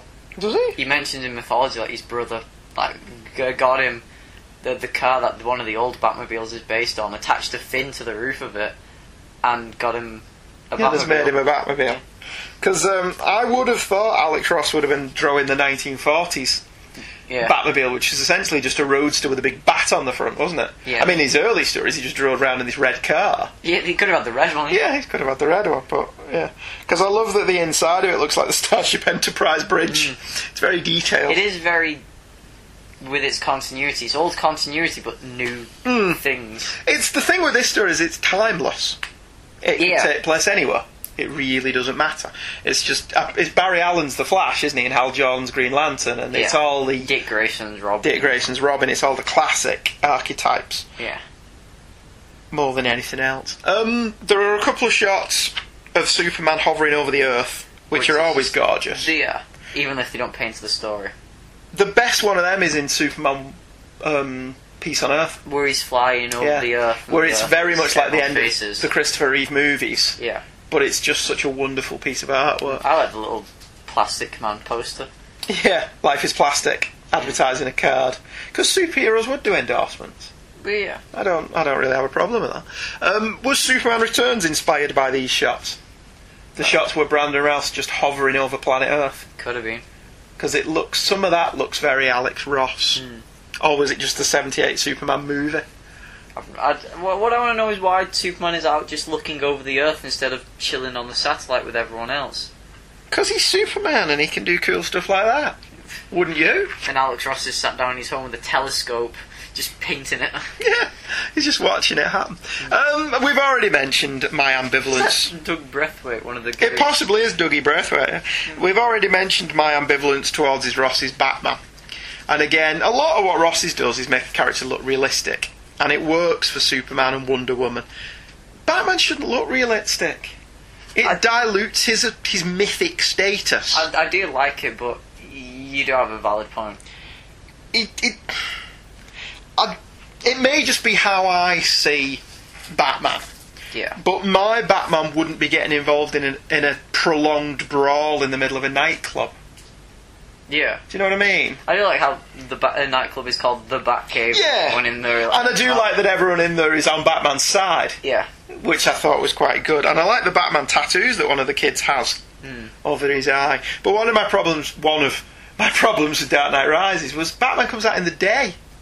Yeah. I don't like a Batman that comes out in the day. That's just not my bag, man. The next page, what's Giles from Buffy doing here? It's Anthony Stewart Head. Yeah. Is that Dr. Jonathan Crane? Yeah, it's a Scarecrow. So he's used Anthony Head for his model for Jonathan Crane. He could have. Which is fair enough. I don't. Because this is what Justice was very much a. Wow, these bad guys are actually. Wow, I'm actually on the side of the bad guys in this story. What? Because they're saving the world? Yes, but then the big payoff at the end with the epic. There's like 3 epic brawls going on at the same time at the end. Right. Well, I'll get there. Okay. I must say, we don't have bloody page numbers again, but the panel in the nightclub where everybody's attacking Batman is awesome. Yeah. And Batman's been pinned down. And then the next page is him just kicking their ass. He's just wiping the floor with them. Because you think for a minute... He's just an ordinary guy. He's Batman. He's the goddamn Batman. That's a line that's never going away, isn't it? No. He's the goddamn Batman. God damn it, Frank Miller, what have you done? I don't normally spot Alex Ross's photo references because by and large he uses his friends, so not particularly famous people. So apart from the fact that Anthony Stewart Head's playing Jonathan Crane, well, there's a whole section on his on who he uses in like Kingdom Come. But why is Grant Morrison Brainiac? Because there is a reason for this. Is it Grant Morrison? Yeah. Because I'm looking at that going, That's Grant Morrison. In the back of this, he explains that he chose Grant Morrison to his model because he thought that at the time of doing this, with 52 and the Batman stuff starting then, he thought that Grant Morrison was the Brainiac of DC. Right. So he thought it would be funny to have Grant Morrison be actually be the Brainiac. Brainiac of the DC, yeah. Alright, fair enough. I'm reading it thinking, is it? Yeah. Did you read him with a Scottish accent like I did? No. I did. Because I was unsure as to whether or not it was deliberate. Yeah. But now I know it's deliberate. I've got no choice but to read Brainiac with a Scottish accent. Yeah, I have to do that now, you know. I can't read... Every other Scottish person I find reading in my own little voice. With Grant Morrison, I always have to read it in his voice, which always takes me half as long. No, twice as long to read. So you're having to read everything like that. Yeah. When you're looking along and Brainiac's coming through and he's saying, you have to understand, it's not real. He's a mythic archetype. He's not of any specific age. Batman's 75 and Robin's 74. Let's just took that out of last week's Kids have no extract. problem understanding what's real and what's not. It's pretty decent, actually. Was it? If we have any Scottish listeners, I'm sure they'll be able to point out all the places that it's not. He made a point one time in his interview with Gerard Way that he did an interview on TV in America and had to tone down his Scottish accent just so that They dubbed Americans Train could- Spotting in America. Did they? All the actors had to dub Train Spotting with less of an accent Right. so that it would play in cinemas. Fair enough. See, I don't know if I'm like being offensive or anything by that, but in Trainspotting especially, I think the Scottish accents are pretty hilarious. Oh, they're brilliant. Especially Sick Boy. Johnny Lee Miller's brilliant in that film. He knows a lot about Sean Connery. Well, you have it, but then you lose it and you can never get it back.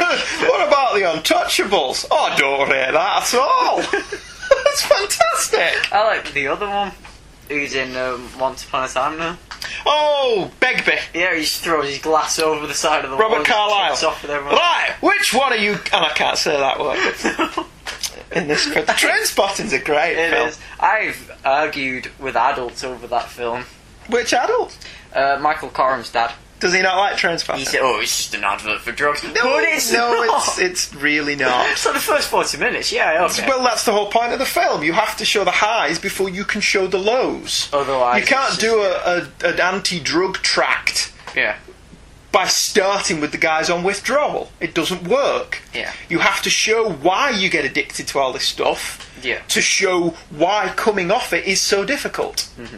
You can't just go straight to the withdrawal because you're like, I don't care, he's a whiner. Yeah. So you have to see why they would get addicted to it and the lifestyle and all of that. That cold turkey bit always. With the baby on the roof. I hate the baby. I love that it's so obviously a doll. Yeah. Because that plays into the whole dream-like sense I of the still sequence. hated it. Yeah. Could have done without seeing Ewan McGregor's lightsaber, Oh, yeah. to be honest with you. We didn't see enough of Kelly MacDonald with no top on. But we got to see Ewan's knob. I think there's a reason for that. With her being, what, 14 at the No, time? she's playing 16. Right. In real life, she was 19. Is that how they got away with That's that? how they get away with it. Right. She wasn't 16 in real life. Okay. She's married to Thingy from Travis. Okay. Dougie from Travis. Not Travis. No, not. There isn't somebody in there. Is there not? Unless the bad guy from Blake 7 with the eye patch and the gun for a hand He's writing all the music. is for it. writing all the music for Travis. Oh, very good. How did we get from Batman to Trainspotting to Blake 7? I don't know. I don't know either. I wasn't sure about this one. There's a part of me that thinks it really wouldn't take Batman an entire issue of running around to catch the Riddler, but the art in the nightclub sequences is very pretty, and the story does actually move along very fast.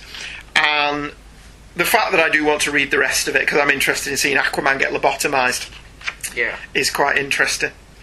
And then there's Grant Morrison. I'm just trying to get inside your head. No, it's heed, isn't it? The way the Scottish said, yeah, heed. That's Brainiac Cruise for me, you know. Were they able to find you, I would be able to confess my envy. Billy Connolly should so play Brainiac. That would be awesome. Let's just take the Alex Ross route and have Grant Morrison Play voice. Brainiac. Oh dear God. Oh, I listened to his John Lennon tune that you put in last week's show. Yeah. Moving on. I do want to read the rest of this, so I'm going to keep hold of that. It's very good. Because I do want to read the rest of that, even though I'm hip deep in doing notes for next week's show. Because the note-taking never ends. The dust jacket of that. Yeah, has that got a picture on the inside of the dust jacket? No. Has it not? But it's just one. The sketches are in rough justice, though. Right. Okay. Finally! An absolute that isn't quite as heavy, but thankfully. Cost more, didn't it? I've no idea. Mum got me this for my Your birthday. mum got you that one, yeah? And I thought, it's a smaller one, it'll be cheaper than all the other ones, and she said she couldn't find it anywhere except... So she actually bought it in a shop for you? Did she? I think She so. said the only place she found it, that it was much, much more expensive than anywhere else. Right, okay, I don't know. Which... Have you got the little... Okay. Yeah. Job's good. Tonight's final issue is a small finale to a grand story. The Kingdom Come epilogue wraps up the 4 issues before it, and is an exclusive to the absolute format to the story. Which I can't decide if I like or not, because I've got the original 4 issues of this. Yeah. That I bought when it first came out, and I'm not fond of the idea there's a whole chapter to the story that isn't... There's pages as well as it, like... Is there additional pages like in Absolute New Frontier? There is only one. I'm probably not going to be able to find it, but the bit where Superman goes to Apocalypse and talks to Orion. And talks to Orion, who's taken over for Darkseid. Yeah, is... That's exclusive to this. Yes. Right. I know what it is, because unlike the others, I did read all of this. Yeah. I sat down to just read your epilogue, and I thought, go on. And I ended up tearing through it all in one night. It's a good read. It was very enjoyable. 1 year later... After the events of Kingdom Come. I should probably say who did it. Yes. Yeah. Well, Kingdom Come is dedicated to Christopher Reeve. That's nice. And it was Christopher Reeve's 60th birthday yesterday. Was it? Or it would have been had he still been alive. Oh. And Mark Hamill's birthday on the same day. Oh. Which I didn't know. Kingdom Come is by Mark Waid, back when he was still doing stuff for DC. Is there a reason he's not doing stuff for DC? No one's doing anything for DC. Well, people are, obviously. Everyone's going out in fits of rage. Scott Snyder, isn't? Well, a lot of people are actually leaving DC. And it's not just, one person's doing it, someone else, it's just... a lot of people are leaving DC at the moment. Well, there's been a lot... We've not read the 0 Hours yet, but there's been a lot of fallout over some of the retroactive continuity that's gone out in the 0 issues that I'm looking forward to reading now. I'm not looking forward to the Batman one. Are you not? No. Okay, fair enough. Because just flicking through my friend's copy of Batman 0 and reading things on the internet, I'm just who buys Batman? Singleton. Oh, has he already got it? Yeah. That's not fair. He subscribes to them, so he's only subscribing to Action and Batman now. Right. To which I keep saying, you should read this, you should read that. And at the same time I'm going, no, don't read that, don't read this, don't get into things I like. You just lends them off you, doesn't he? He's learned some things off him. Right. Yeah. Anyway, back to Kingdom Come. Back to Kingdom Come. Written by Mark Waid, done by Alex Ross, with letters by Todd Clean. No editors or anything? No edit. Apparently not. This Absolute... I'm getting... Just give me a few seconds to clean up my Absolute. Yeah, he's cleaning his fingerprints off his Absolute. Yeah. You do. I read it on the floor. Yeah. So I only had to turn the page gingerly. You're still on the floor. Do you know how much dirt is on the floor? Because of the cats. Yeah. Oh, yeah. 1 year later, after the events of the previous 4 issues, Clark and Diana find a seat in a cafe, Planet Krypton, where they wait for Bruce. Can I just say, I would so totally eat at Planet Krypton. Well, did you know you can go to it in the Superman Returns game? Can you? Yeah. Awesome. You can't go outside, there's just a big... It's just outside. The sign is really cool, it's like a big sign of... it's kind of like Planet Hollywood, but it's an exploding green planet. Right, okay. Which is quite cool. The two have a secret that Diana plans on keeping, just to see Bruce surprised. He arrives and Clark asks to see how the boys are. The drinks arrive, and the three talk about how everyone's coping after the previous bombing that killed almost all of the superpowered community. Diana is teaching the new generation, Clark is growing plants in the radioactive fallout zone and is also working on reducing the radioactivity, and Bruce is working at his own hospital to help the injured. Clark and Diana tell Bruce that they have something to announce, and Bruce cuts them off, telling them that she's pregnant.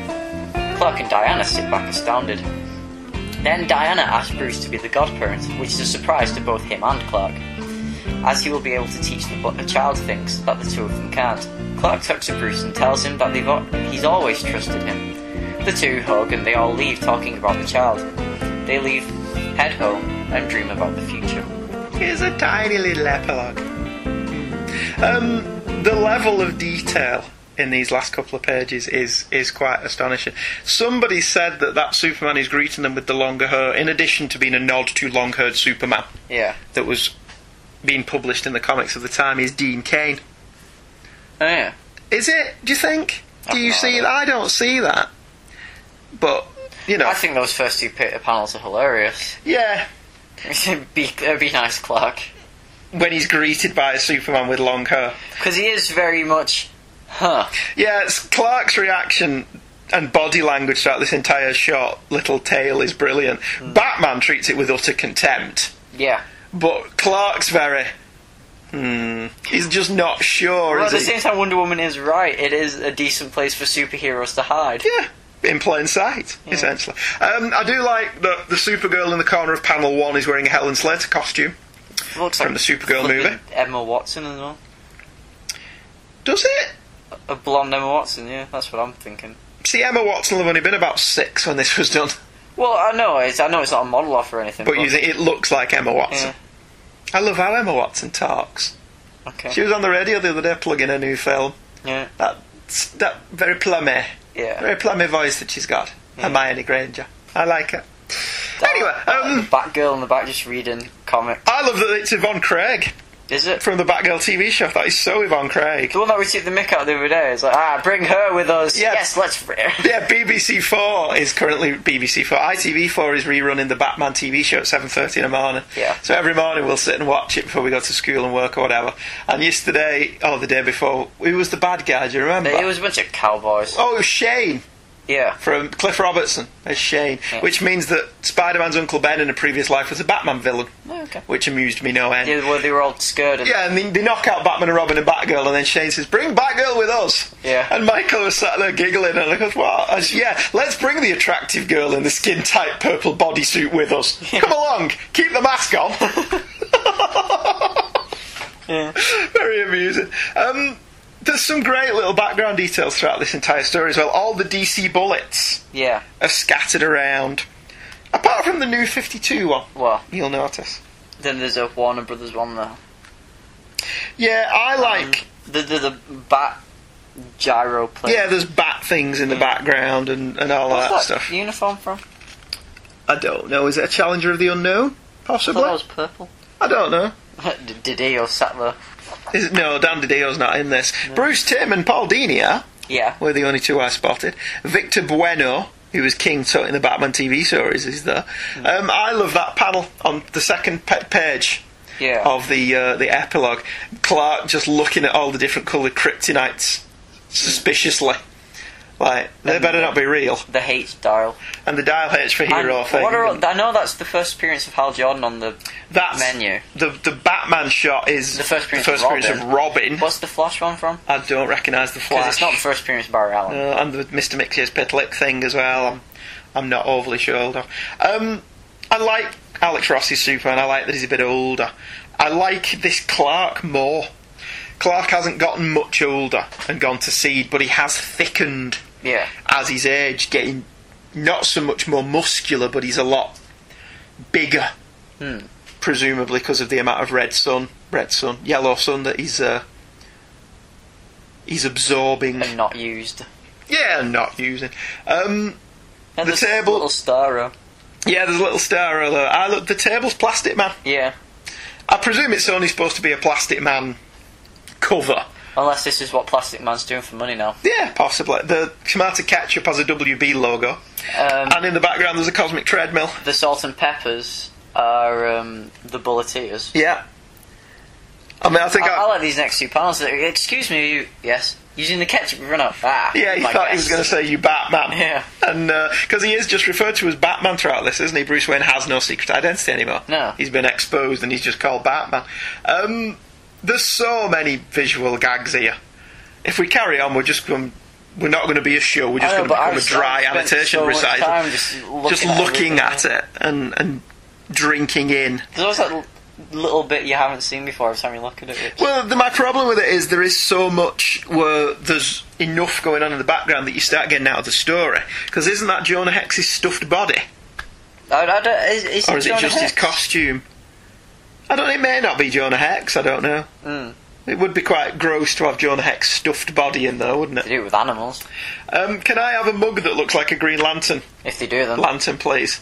Because that's just I like seven the arrows kinds of awesome. put in the milk, like umbrellas. Well, yeah, trick arrows, because there's a boxing glove. Yeah. Oh, Green Arrow. I love this. Hi, I'm Robin. Of course you are. And what are your orders? Steak, well done. Well, there's man of beef, there's steak. Well done. Yeah. I like the bad Power Girl joke. Yes, where they ask Power Girl chicken sandwich. The cut. It's breast. Of course it is. Dial H for hoagie and the giant turtle soup. Is that to do with Jimmy Olsen? Yes, Dial H for... Because he is in issue giant turtle. Yeah. Turtle boy or turtle man or something. I forget what. Superman and the jungle something. I love the drinks. Yeah. Of course, Batman's a coffee addict. Which makes perfect sense. Instead of his 5-minute power naps. And Clark drinks milk because he's truth, justice. And Mum's apple pie. Yeah. So I quite like that. George Reeves' costumes on the wall, along with pictures from Bizarro World. Bizarro World is hung up as a lantern. I like that the steak isn't cooked properly, so Clark burns it with his heat vision, presumably, and some onion rings. Yeah. There's the key to the Fortress of Solitude as well. Yeah, there's just so many. I like how Bruce guesses she's pregnant. Yeah, the entire way through it's let's keep it a secret from one and see surprise. You're pregnant. Because how do you know? Because I'm Batman. Which is the answer to everything. I still don't get the close-up shot of her hair, showing that she's got some grey hairs. How does having grey hair signify that you're pregnant? I don't know. I didn't understand that at all. I get that there are telltale clues, like that he's put some weight on. On the next panel, there is Mark Waid and Alex Ross. Oh, all right. Alex Ross has bad hair in that picture. He does. Is that a poster for Superman? Yeah, that's a poster for Superman the movie. And there's Kandor. Yeah, there's the Bottle City of Kandor and various different Green Lanterns. And lots of other faces in the background that you don't remember. There's Turtle Boy. Yeah. And the Blackhawks playing. And Beppo the Super Monkey. Monkey. JLA Satellite. Yeah. Lots of lovely little detail.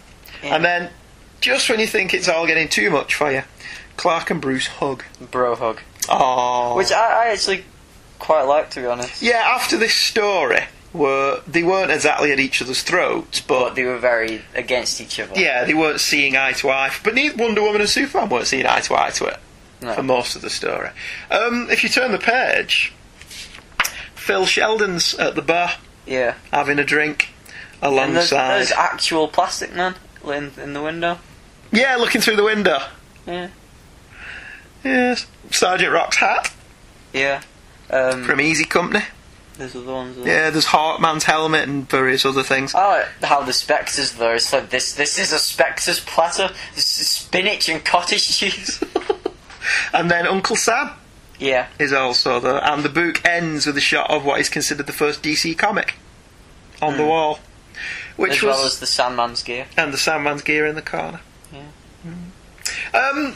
I read this completely as a gestalt for the first time since I bought the 4 issues. And one, don't say I don't do my research. And 2, it's the first time I've read it since it came out. I read it as 4 issues when it came out. It's not something I've ever revisited. I don't know why, because I didn't not like it. The first time I read it, I didn't enjoy it. Did you not? No. Because, for a starter, I thought it was a much too mature story for me to get into and enjoy when I first read it. Right. But when I read it last year or the year before as The Absolute, I enjoyed it much more. I enjoyed it quite a bit. It has a hurdle as its central spine that I can't get over, in that Superman has packed it all in. And it hinges on that. And I've never bought a Superman that packs it all in. Whereas I could believe a Superman who packs it in. Could you? Yeah. Why? Well, I don't know. I see in this, there's a new generation, and he's just no one respects him much anymore, and so he goes away and becomes that urban myth. I can see him just retiring to a farm, saying, "You know what? If you don't need me anymore, I've got plenty of better things I could be doing with my time." See, I don't buy him packing it in. And we're justified in talking about the story on this one because essentially this is Alex Ross's baby, isn't it? Oh, it's made quite plain in the supplementary materials that this was all plotted by Alex Ross. Even Jeff Johns has done numerous other prequels and such called The Kingdom in his JSA series and one-shots, which were Alex Ross penned, I think, and Ross gave him the approval and story ideas and all sorts. Right, because this does mention at the end of it that they want to do a sequel. Which I'm assuming was the JSA stuff. Yeah, because Mark Waid wasn't involved with them. No, but... for some reason. Is Mark Waid still on DC now? No, Mark Waid's left he's DC gone back to Marvel, as well, yeah. And he's doing his own creator-owned stuff, isn't he? He's doing the stuff at Boom. Is it Boom? And he's doing his digital comics that you can read for free. Some actually pretty cool. I've read I flipped through his Marvel Infinity comics he did for Avengers vs. X-Men. Just because they're so cool to play about with. They're actually animated. Yeah. So, well, that's what his argument was, isn't it? Digital comics, just putting comics on the screen does not make them digital comics. No, it's, yeah. So he's actually playing around with the medium. Well. Yeah, you've got to do something like that. Anyway, there are enough good things throughout the story to justify its existence. I suspect I'm much kinder to it now because I'm a fan of old gang come out of retirement and show the kids how it's done stories, which I think I've mentioned before. Since Dan DiDio decided that no one in the DC universe is apparently over the age of 23, this look at aged superheroes is quite a nice change. Yeah. Once the things in the hand start glowing, that's it. Get out to Sanctuary. Big robot's going to come after him. My 32 alert has gone off. Wonder Woman's aged. Quickly, give her boots and jeans. Skinny jeans. Go away. The epilogue is what you've chosen to focus on, probably because it wasn't in the original version.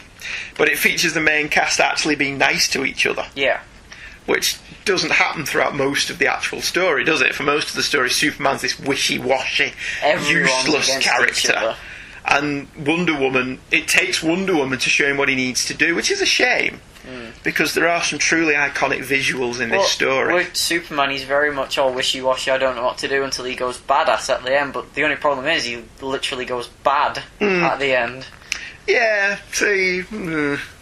But we weren't reviewing the whole thing, so I didn't make detailed notes on it. On the face of it, I enjoyed it, and I like the idea that he's simply referred to as Batman since he revealed his identity. I like the Batman robots. Yes, I like them as well, and I like the idea that Bruce, Batman, double crosses Lex Luthor. Yeah. Before Luthor can do it to him. And I love that Oliver Queen hasn't mellowed with age. He's still Oliver Queen. He's still an ornery cuss, isn't he? Yeah. Which I thought was quite interesting.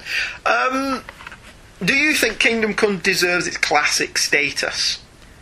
I've no idea about that, because with it being a good, it is a mega event, really. I don't think it is a classic, because it's... See, we've talked about this before, haven't we? We've talked about hit and run versus people who come in and do long established runs on characters. But at the same time, is this a hit and run, or is this... Well, it's not a long established run. No. But you can argue it's not messing with a long established run. Because it is set on its own. Yeah, it's a completely separate... Is this an Elseworld? Yeah. Is it labelled as an Elseworld? Yeah. Because it's set in 1999, isn't it?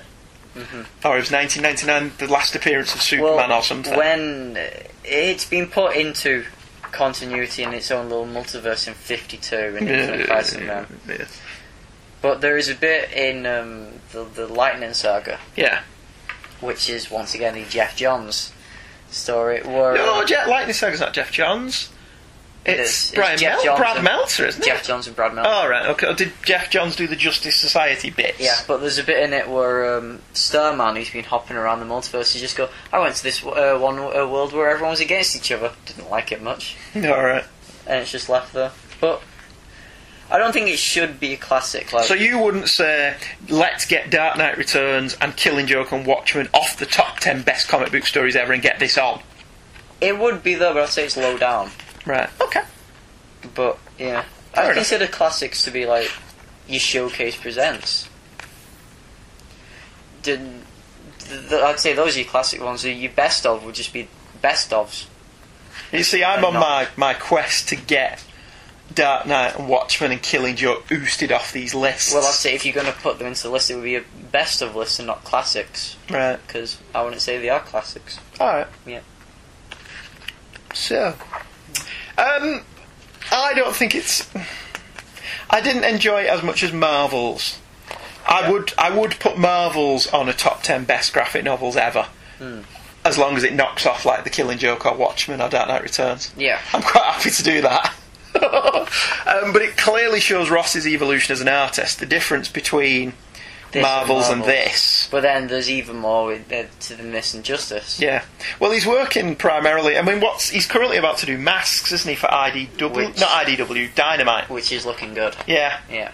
Because IDW... Dynamite. I keep saying IDW. Dynamite are doing some pretty good stuff at the minute. The Shadow's great. Yeah. And The Bionic Man's great. And I am tempted to pick up Masks. Just to see what it's like. Oh, that's good. I was going to nag you. Yeah, alright, fair enough. Well, you don't have to now. Right, well, that was it for Teen Titans Spotlight On. Teen Titans Spotlight On. Teen Titans Spotlight On was actually a comic. Yeah. Hey Kids Comics Spotlight On. That's it. Yes. We're over with. We're done. No, we should do another Spotlight On season. We shouldn't, because we've received absolutely no emails about it. But we should do it on writers and artists we don't particularly like. Oh no, that's too negative for us. Okay. I'm not down with negative. Maybe we should do a negative episode for once. April Fools, we should do a negative I think episode. we may have a negative episode coming up in a couple of weeks. Yeah. Because next week is the season finale. For this season, which is whatever season we are, it's 4 or 5 or whatever. There'll be nothing at the moment as long as Two True Freaks keeps the website up. Why? Because they have no room. Oh, it's dwindled down again. Has it? Yeah. Okay. So there should be other stuff coming. Right. What was I saying? So next week is Green Arrow, The Longbow Hunters. Yep. Which I'm very excited about because I've been really enjoying it. Okay. In a way that kind of makes you feel a bit icky. Okay. But you'll see that when you read it because you've never read that before, have you? I've not. I'll have to read it in advance from the size of the three of them. I've done something different with it. Go on. I've read them and then I've done the synopsis and the notes. Whereas traditionally, No, I've not read issue 3 yet. I've read the issue, then synopsised it. As opposed to reading it while you're synopsising it. Because I've discovered that sometimes you'll synopsis while you're reading it and you'll go, that doesn't make sense. And then when you get to the end, it actually does make sense. So I've tried something a bit different. You end up writing more if you do it whilst you're reading it as well. Yeah, because you end up changing it more as well. So that was it for Spotlight On. I don't know if this was an experiment that succeeded because emails dwindled as we went on.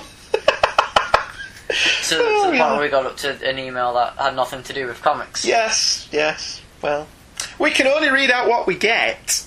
So the email section is entirely dependent on you, our most lovely listeners. Thank you for listening. Yes. If you did. We hope that you did. We hope you enjoyed it. Next week, Green Arrow goodness. Yeah. As we cover what I think is one of the most underrated of the post-crisis revamps. Well, is it not unknown? Well, not unknown. It's not unknown, but it's not. It doesn't seem to get the same press that Year One and Man of Steel and the Wonder Woman revamp and the Justice League revamp and all that stuff gets. Green Arrow. Yeah, but that's why it's good. Yeah, I'd say Green Arrow isn't really obscure, but he's more obscure than... He never had his own book until after the Longbow Hunters. Did he had a mini-series. Right, okay.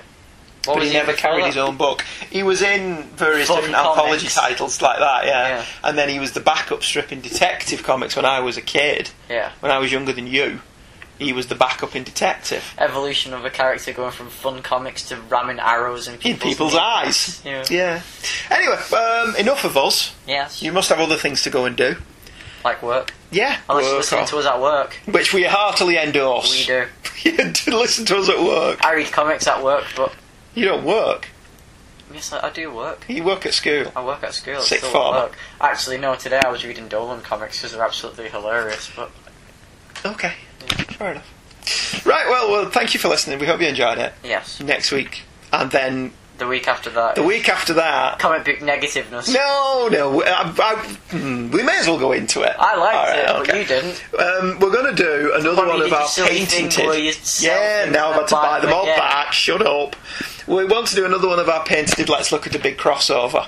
Yeah. And we've chosen Spider-Man Maximum Carnage. Mm-hmm.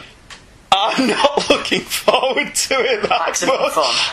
But Michael is. Yeah. Because you remember really digging on it, don't you? Unless I absolutely hate it this time. You may hate it this time, and I may go at it with fresh eyes and go, actually, it's not that bad. Little 10-year-old me digging it. Yeah, well, that's the thing. Remember what you were like as a 10-year-old and bring that to it. So next week's Green Arrow and the Longbow Hunters, and the week after that's Maximum Carnage. We probably won't do all 12 issues in one show. Because 2 episodes? We're not stupid. We may split into 2, we may split into 3. We've not decided yet. Because we've not decided what we're going to do for November 5th or Halloween, if anything. Okay. But we've got the 100th episode coming up very soon now. How long away is that? If you pass me my Spider-Man notebook, I will tell both you and our lovely listeners how far away the 100th episode is. Let me just open up my Spider-Man notebook. 5 episodes from now. 5 whole weeks? 5 episodes from now will be the 6th one, airing on the 22nd of November. Will be our 100th episode. And we already have it planned. We do. Don't we? Oh, it's looking fun. Oh, it'll be brilliant, it'll be great. And then we get to the latter half. And then we get to the latter half of the year. So, we hope you're going to continue to join us. Drop us a line, Facebook us. Yeah. Some people have Facebooked us this week. It'd be nice if you emailed us too. But it would be nice if you emailed us as well. Otherwise, the email section of the show's going to have to just go away. Yep. Some people wouldn't be upset about that. Some people would. Yes. So, right, okay. We're going to get going now because it's late. So thank you for joining us. We'll see you next week. Or hear you next week. Or you'll hear us next week. Bye-bye! Goodbye.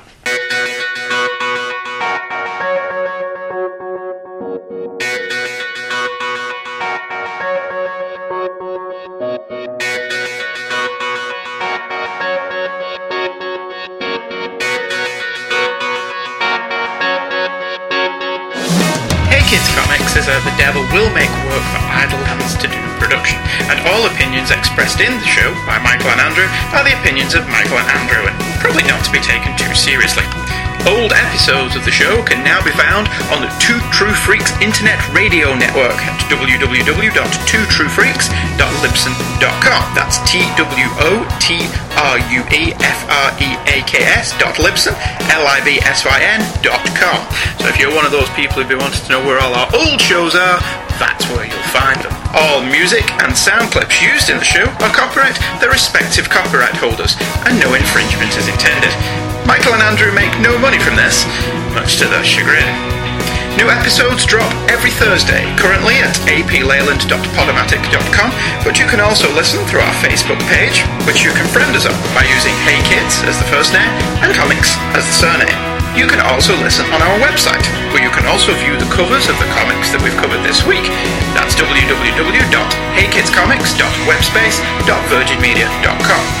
If you have an opinion, our opinions, you can email us on heykidscomics@virginmedia.com. We also have a forum, www.forumforgeeks.com, where you can drop by and say hello if you're allergic to email. We hope you enjoyed this episode of Hey Kids Comics.